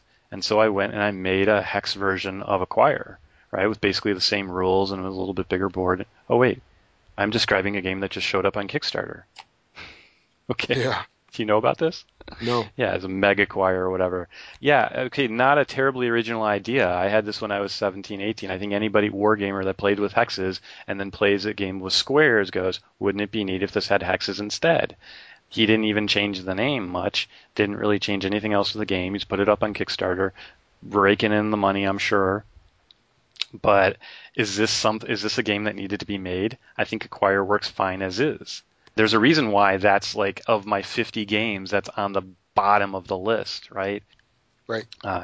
And so similarly, I'm looking at a game like, okay, or Donald X will use specifically, okay, all this, well, that's another problem with Dominion, right? He'd already made, thousands and thousands of cards. So I thought this too when they first said that. So there's enough Dominion material for 9 expansions. Okay, well, there's a reason in all of that, right? In the 1,000 cards, the ideas you come up with, aren't there 200 of them that are not good ideas, right? That kind of are the reason those didn't go into the first expansions, and you kind of left those off, right? The playtest wasn't so great for those, or they kind of made it imbalanced, or whatever it was. But there should be stacks and stacks of ones that just didn't work. They don't all need to be made into expansions. Right. So when I heard that, that sounded like not a really good thing. And so similarly, okay, this kind of guy came out of nowhere, and yeah, I mean he's done well. I'm a fan of his first 2 series, but okay, so is everything he has going to be gold? Every idea again buried in the closet, so that as a new publisher, I want to run and grab that one that probably all the notable ones turned down. And you think, I mean, I'm just guessing, but I would imagine he shopped this to some larger publisher first. So I don't know. I don't know if that's a good business strategy. I mean, I know it sounds good. We'll get all these names that everybody knows. We'll publish the stuff buried in the bottom of their closets, but is that good business sense or not? No, I think they're saving their best stuff for those premier publishers, and you would be better served by the no-name little guy who has been spending 20 years on a design, and you get that first gem, right? That no designer can do that multiple times. You invest 5 or 6 years and you make a mega hit. You can't spend 5 or 6 years on your next game, Exactly. right? Or you could, but you're going to only put out 4 games before you die, depending on how Yeah. old you are. So, And that's what happens. the other thing too, with something like, let's say Lanius's Arkham Horror, when it goes to a company like Fantasy Flight, they spend so much time and money doing the production of the game, But not the doing rule book. yeah. Although they've gotten better. I like the Rex rules if I just throw it the out. rule book will be corrected in the first expansion. Yeah. Anyway, they spend so much time doctoring up the game. And Dice Hate Me had an interview even with Lanius. Man, this must have been like about a year ago. If that, yeah, it was somewhere around a year ago, last summer, maybe a little bit after, where he actually gave some of the history of what happened with Arkham Horror and some of the production and how they changed a whole bunch of stuff around. I mean, Right. Can you get that kind of post-production? Actually, that wouldn't be post-production. Well, that's the development. That's the development. So really, can you get that with a small shop? I say, and that's what I've said about rules. Bad rules are not the fault of the game designer. They're the fault of the game developer. Because really, the game designer is coming up with that cool idea, that neat mechanic, the twist, laying out the foundations for the rules. It's the developer that through playtesting or through review and editing is supposed to make that a tight, understandable rule set. Right. And the same thing in terms of if there's other issues with the game that should come out in playtesting. How much playtesting was done of this particular title with Ascora? I don't know. Yeah. And was there any feedback? I mean, certainly, again, I played in a group of multiple people, and nobody had this, oh, I love this game type of reaction, right? Right. So even if it was lukewarm, right, and by no means, this is the opposite of the MIL game where I probably disliked it the most of anyone at the table. And for coming in, I don't know if I came in second, but I was one turn away from winning. So, I otherwise felt like I did well. But I just don't see a point to the game. And check out a lot of other games I've reviewed or we'll say discussed, because I don't want to call it a review, especially in this case since I've only played it once. But there's lots and lots of light games that I like. So I'm not some kind of gaming snob where I go, hey, this is just for Are you sure? kids and such. Nope. I'm sure people will accuse anybody of everything, right? So especially if this is the only segment you're tuning into, then you don't have that other background on me, right? Yeah. So, yeah, I mean, think what you will, but hey, that's my opinion. It's first impressions. I feel it's more valid than most first impressions because there's not much to the game, so it's not like I'm going to, encounter more depth in further plays. The only thing that's going to change is the those initial 2 cards. And I didn't feel that really, even though it varies the play itself is what I'm finding fault with, and not enough depth. And so that's the problem with the game. Well, there's probably 10 expansions already planned. I will happily miss them. So a rare miss, I guess, for Donald X for me. Yeah, after Dominion and Kingdom Builder, which I really enjoy, as do you. It's, I would say, disappointing to hear this about Nefarious, but we'll see. Well, and I hope it didn't start as because I mean, don't get me wrong, I've had this idea too. As Race for the Galaxy, which gets called a good gateway game, I think is a terrible one because of the iconography and all of that. Oh, absolutely. And my wife hates it to this day, but I respect the game. It fell apart in the expansions for me, like a lot of people, and I kind of got played out on it, and I'm kind of mad on it, and I'm not even really interested in it anymore. But that said, it has occurred to me that make a more approachable version of the game. Well, of course, I guess you could argue that's what San Juan is, but that's a pretty dated game. So kind of reinvent it. That obviously predated it, but make a new, better themed, lighter version of Race for the Galaxy type of thing. And maybe this was an attempt at that, but it was too light. It's the too much the opposite extreme, and so I don't know where it fits. It's too obscure of a title that it's really going to be showing up, in Barnes and Noble, I think. And that's almost where it fits. Just for your first game ever, Oh yeah, it might be good for that. I mean, it actually might be a perfect gateway game. because For somebody that's never played any other games, this is the very first game they play. They very well may come away liking it. because they do have Dominion, they do have Kingdom Builder, so So there you go. I mean, I can recommend it under the guise of that, right? yeah. Just it probably would be something you could play with your grandmother, for instance. After a game of bingo. Yeah. So Bingo the Nefarious. yeah. Except again, I don't know. Almost any iconography, I think regular, just a new gamer is not used to that, accustomed to having to remember things. There was no player aid, really. I think it was like the back of the rules. So that's a miss. Again, I think a light game has to have those little. I Well, agree. or if they were in there, they weren't dealt out. I imagine they weren't dealt out because they weren't in there. But again, I obviously had no trouble with it. Not even remotely close to Race for the Galaxy, but a new gamer may. So, Okay. so that's enough on that.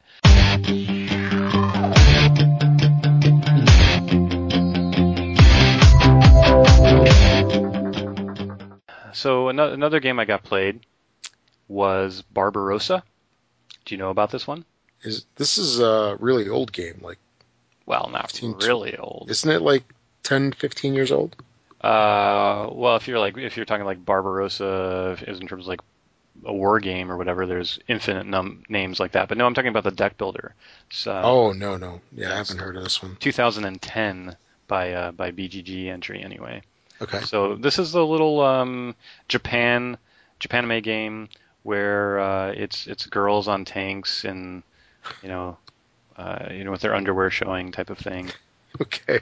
Yeah, so very controversial in that regard. Yeah. Most of the negative ratings, it's rated pretty poorly because of that.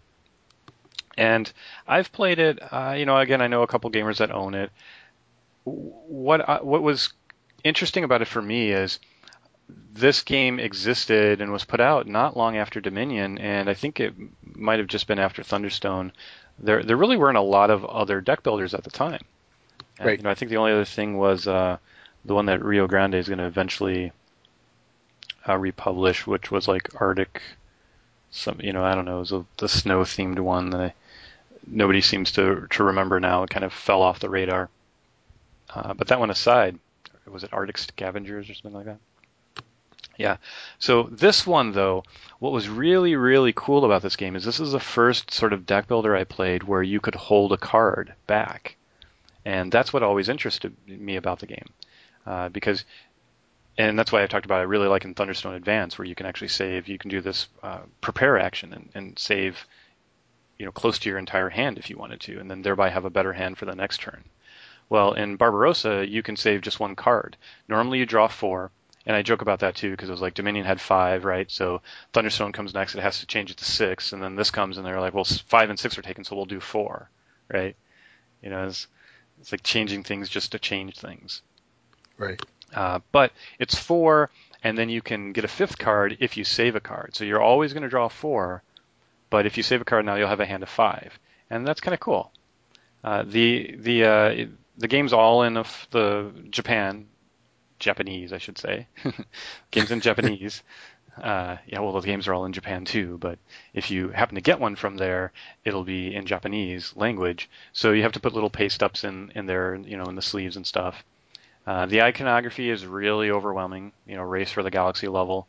It's super intuitive, but after you get playing, after you go a round or two, you kind of get it. So I still have, I go months between plays, and I still have trouble with it the first, round or two, but then I pick it up very quick. So like Thunderstone, it feels kind of longish. It probably is longer than Thunderstone by a little bit anyway.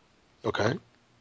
Less theme, but basically what you're doing is, there's different Nazi girls and tanks and such, and you're trying to conquer these cities.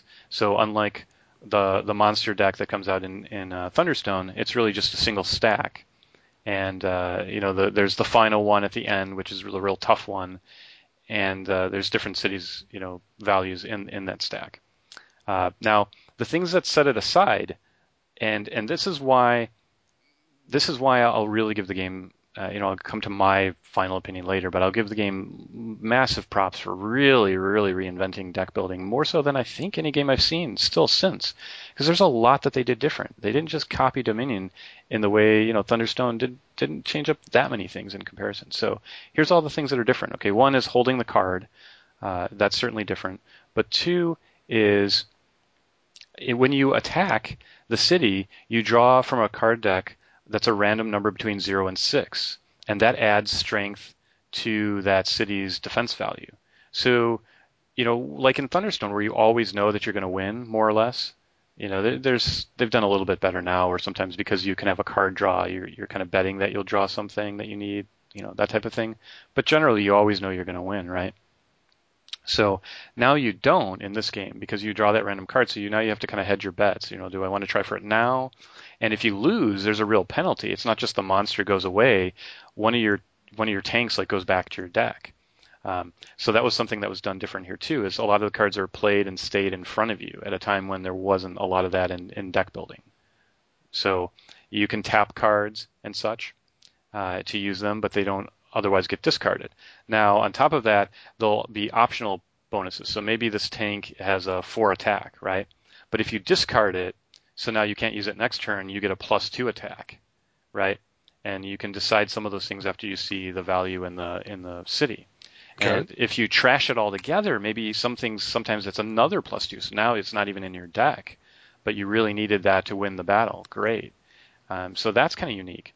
And then you also there's some cards that you throw back, so they're one-time uses. So maybe you have 2 gold, and there's nothing really you want to clutter your deck with, but you could get this card that provides a real money bonus or some other kind of bonus, and you get to use it once, and then it gets pitched. That's kind of neat. And then now there's a deck of cards that are a one of a kind type of card, so they're shuffled all together, and you only see the one on top. And and there's just one of those, and if you take it, you get it. And they're usually worth victory points as well. So that's different. And then there's also this thing where if you can't really, almost like this was before Ascension, but with Ascension with the cultist, where you can't beat anything, so you just kind of kill the cultist. Yeah. Well, there's a hill and an entrenched position or whatever they're called. There's 2 of them where you can just attack those, and now those give you they actually give you bonus to your future attack, so you can turn them in one time for a +2 or a +1, and that type of thing. So okay, and again, I think maybe a lot of other games kind of silently drew from this one because not a lot of people by comparison know of it, but there's really a lot of interesting stuff in here. And this was actually back in the time when I was still working on, some of my deck builder game designs, and that was a game that really kind of inspired me because there was so much stuff to it. And so my kind of props to the designer for just coming up with some really different stuff, not just being copycat. Why they themed it the way they did? Well, hey, they're from Japan, and that's the big art style, right? So that is what it is. I guess there's another theming of the game that's more classic World War II. I've heard they're bringing it to America now too.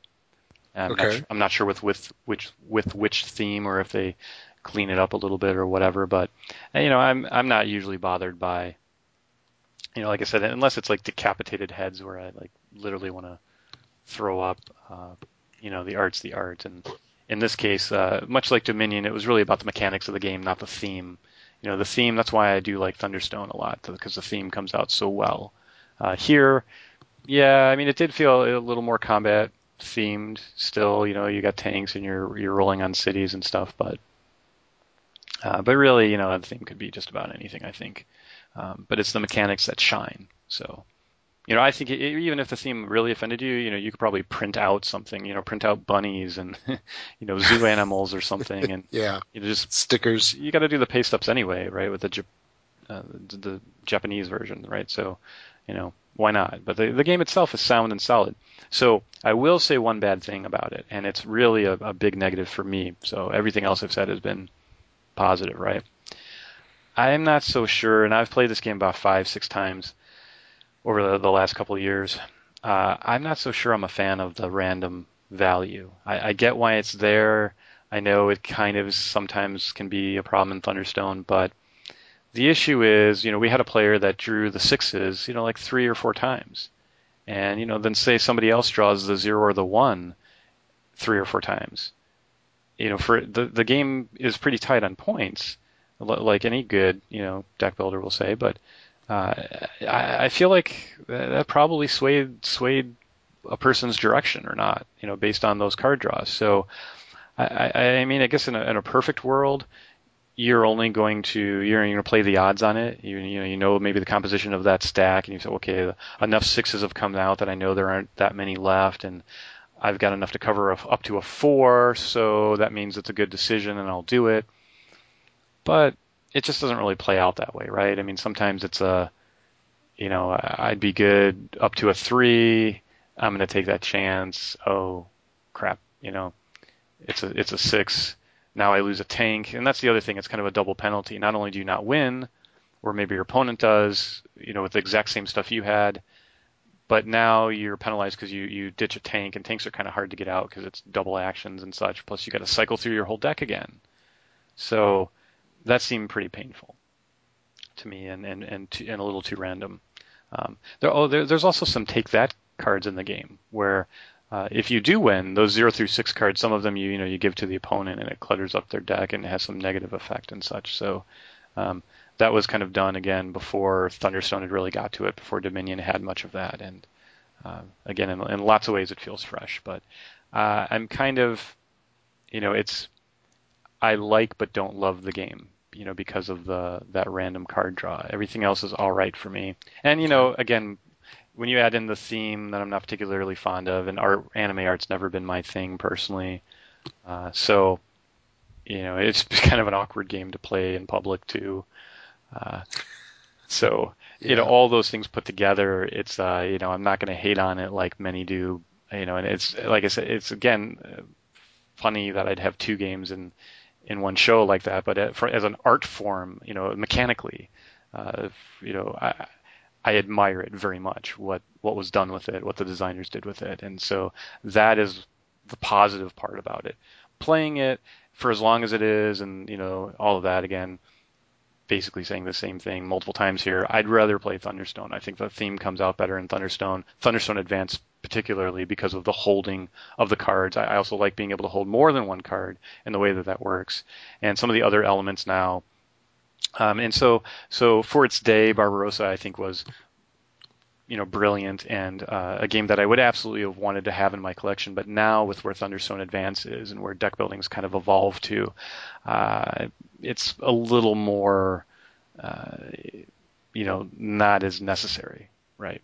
Right. Unless if you are a deck builder fan, and you've gotten Core Worlds and Rune Age and Thunderstone and all these other ones, then I don't know why you don't already have this game. You absolutely need to go get it. If the art doesn't offend you, forget anything else I said about it. You'll love the game. So, and I think there's an expansion for it too, which I've not played. So, yeah. So, still pretty high. Haven't really 100% figured out what point rating I'll give this one, but definitely above average. Okay, sweet.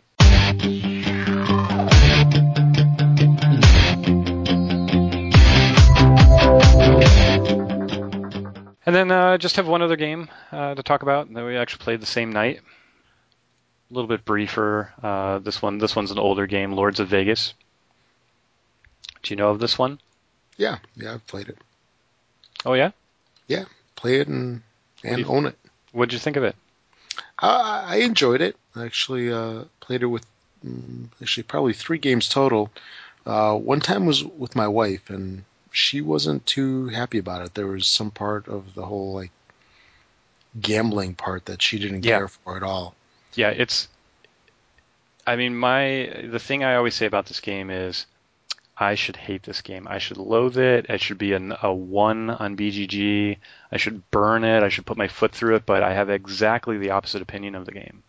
And the reason I should hate it is there's randomness all over the place in this game, right? I mean, everywhere. Dice everywhere. All over. And randomness. And that's crazy. And yet, somehow, you really do have control. And for the most part, it feels like the better player should win, or the player who played the best. Not that there isn't a little bit of sway in a close game, but the experience of playing is also just ridiculously fun. And thematically, because it is a game about Vegas and you have all the dice and such, it actually works because, you know, well, the gambling's kind of interesting, right? Because I can choose another player to gamble at their casino, and I have a certain amount of money, and you can, choose to take the full bet or half of it, right?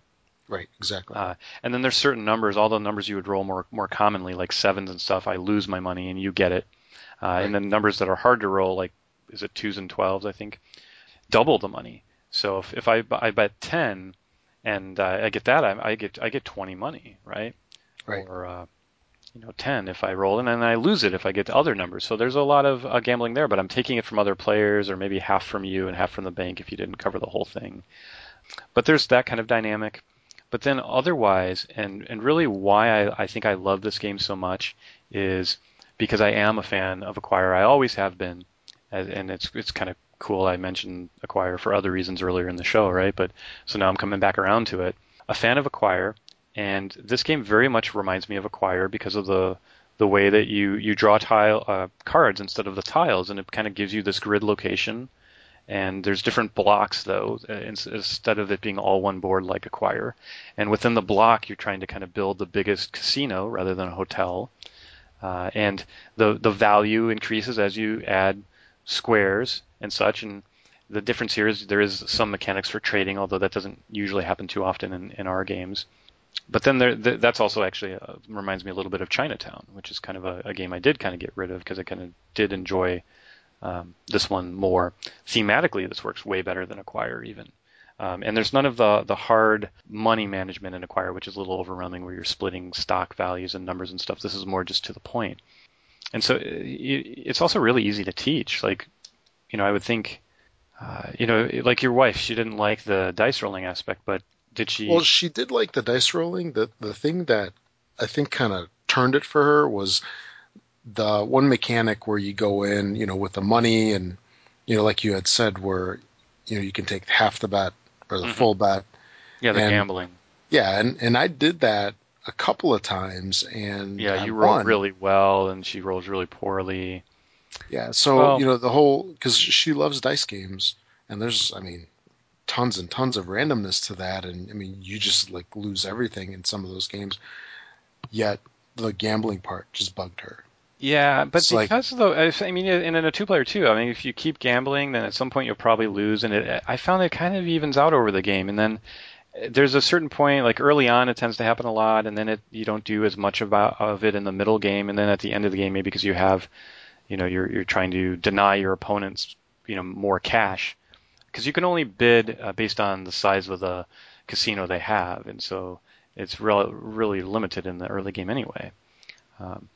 But yeah, the actions in the game, there's a lot of strategy that is hard to see, the first time where because the unique thing about the game is the score track isn't just a normal score track. In order to advance at certain points, you have to have a casino of a certain size, and otherwise you don't score any more points in the game ever. right. And so everything is based around at that point having the largest casino possible. And the way that you're going to do that, you can do a kind of a prospecting thing again, where you can buy a tile that hasn't yet turned up on a card, and you can use it until somebody draws the actual card. Which in my last game, I actually had happened exactly the turn after I had bought it. And they're expensive because you pay like twice the cost. But there's also a thing where you can take over them, and the way the takeovers work here is the dice. So if you have one square and I have two squares, you can pay the total of the pips that are shown, right? So maybe I have a 3 and a 2 and you had a 1, right? And so it's only 6 money, which is really affordable. We re-roll the dice. I have two chances. Basically, whoever has the highest number controls it, right? And I have two chances to have a higher number than you, but you may well get it. And now you control it. And so then you can remodel it. into a different color, and so there's a mechanic there, and maybe you remodel into a color next to another one, and that's the merger then, and that changes then ownership and quantities of numbers again, and so all of those aspects of it are just really neat. Play out pretty well in a 2-player, but it's definitely that much better with 3 and 4. Although I for occasional play, I find the 2-player plenty satisfying. Oh, absolutely. So, and which is just another plus about the game. But really, yeah, it's between the unique scoring and the it's a well-themed Vegas game with sort of like true gambling with real money and not nothing kind of funky about it and that sort of acquire feel. But yeah, I can't say enough good things about the game. So very, very high rating from me. Very much recommend it if it doesn't otherwise put you off to think about all the randomness. But again, I don't know. If for some reason it just thematically works, and I think it generally evens out over the game, and you don't have to gamble if you don't want to, and you don't have to back somebody's full bet if you don't want to, and then you're only risking half the money, and so on. So. Yeah, and there's what you're doing is there's a set number of cards for each of the different casinos, and you're kind of watching how many have come out for one because there's a payout that happens when you draw that card.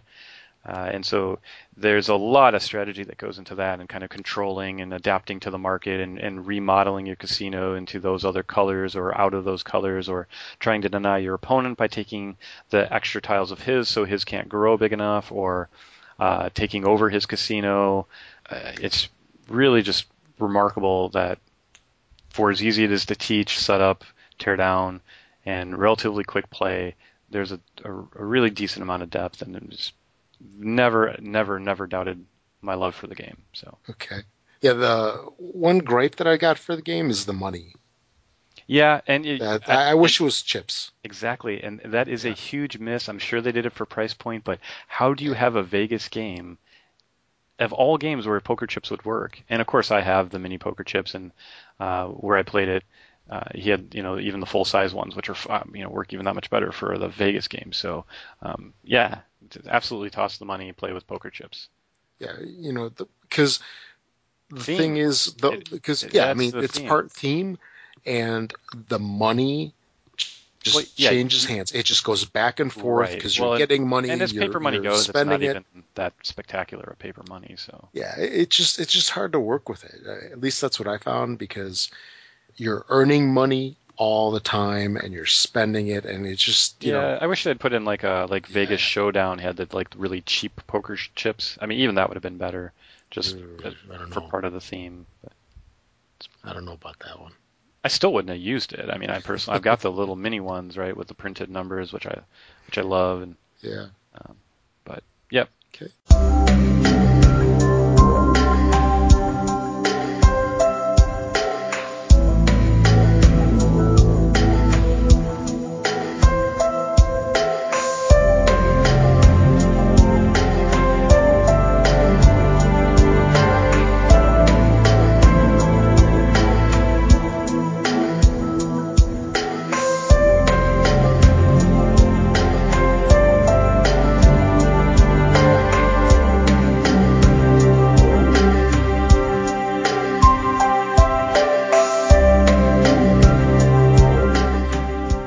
Well, so I guess we should move on to our game lust section.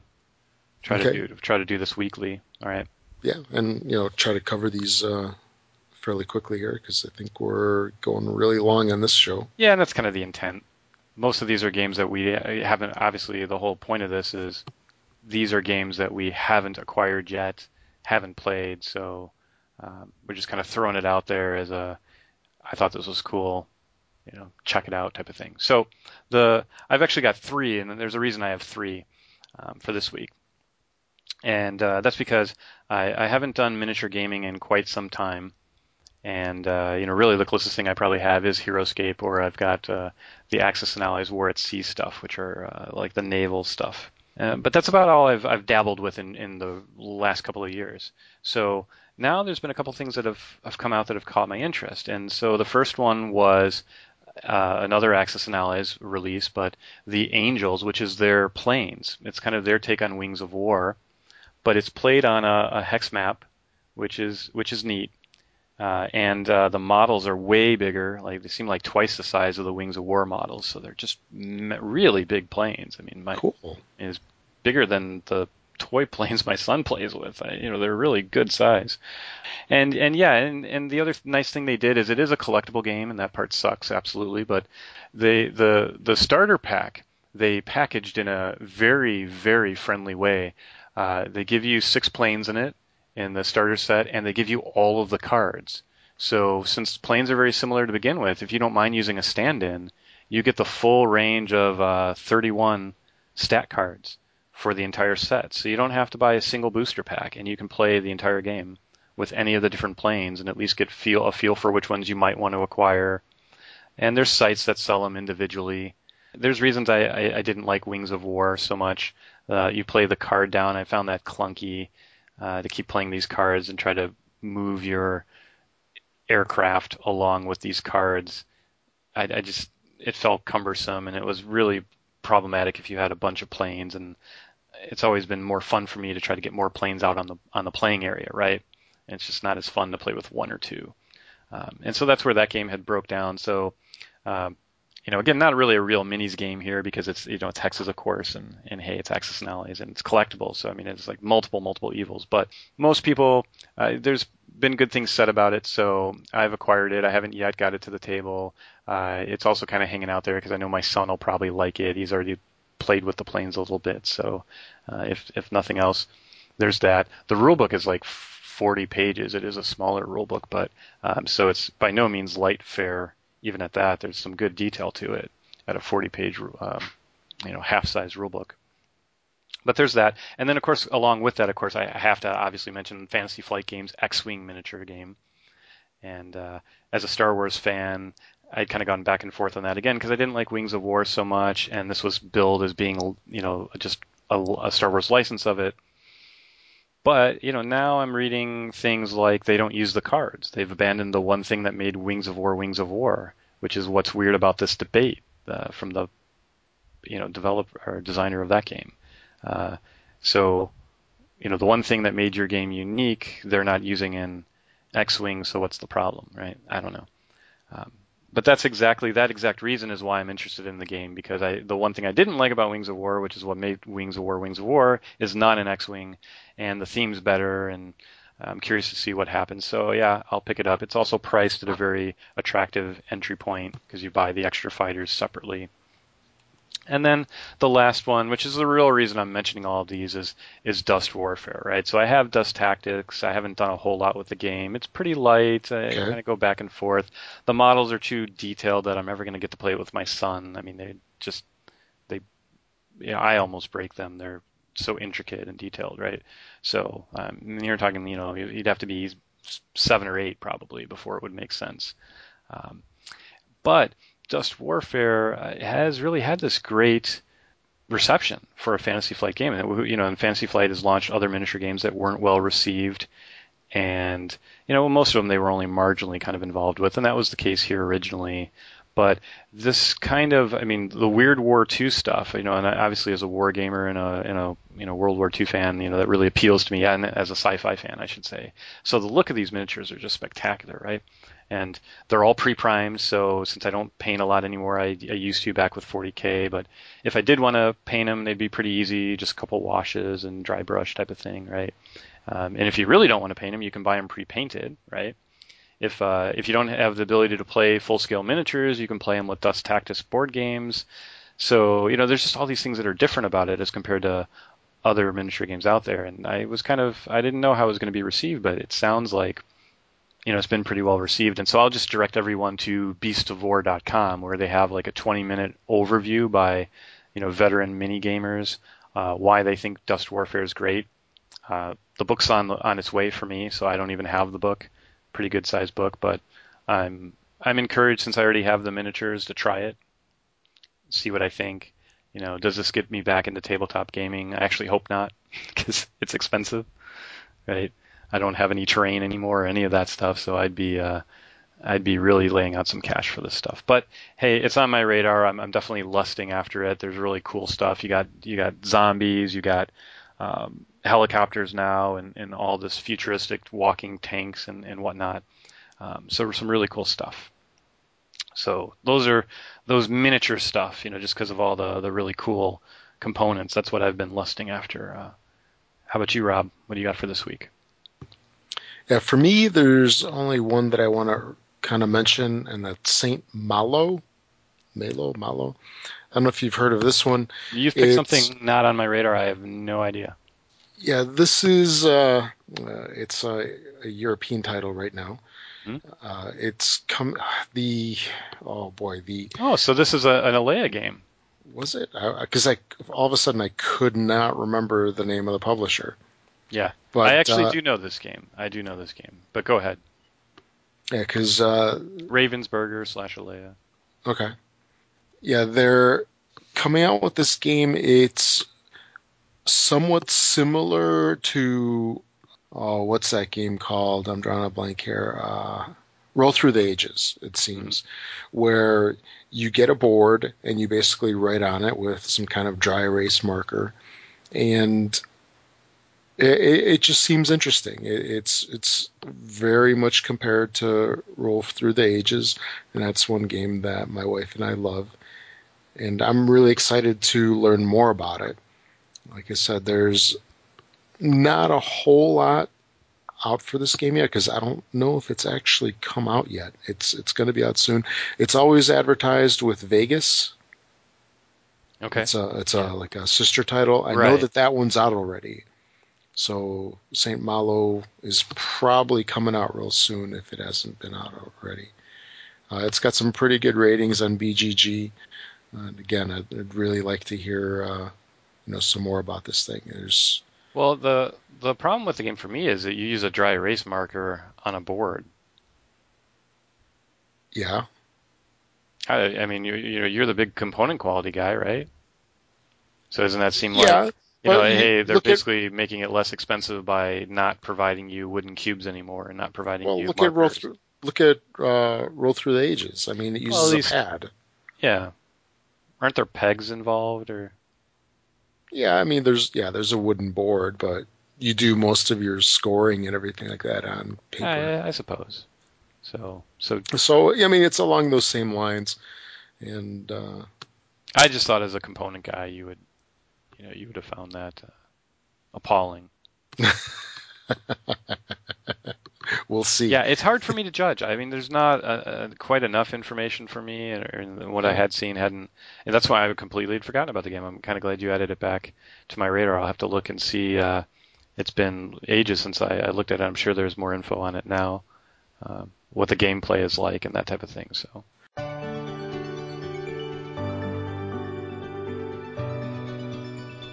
So that concludes episode number 10, Wanderlust.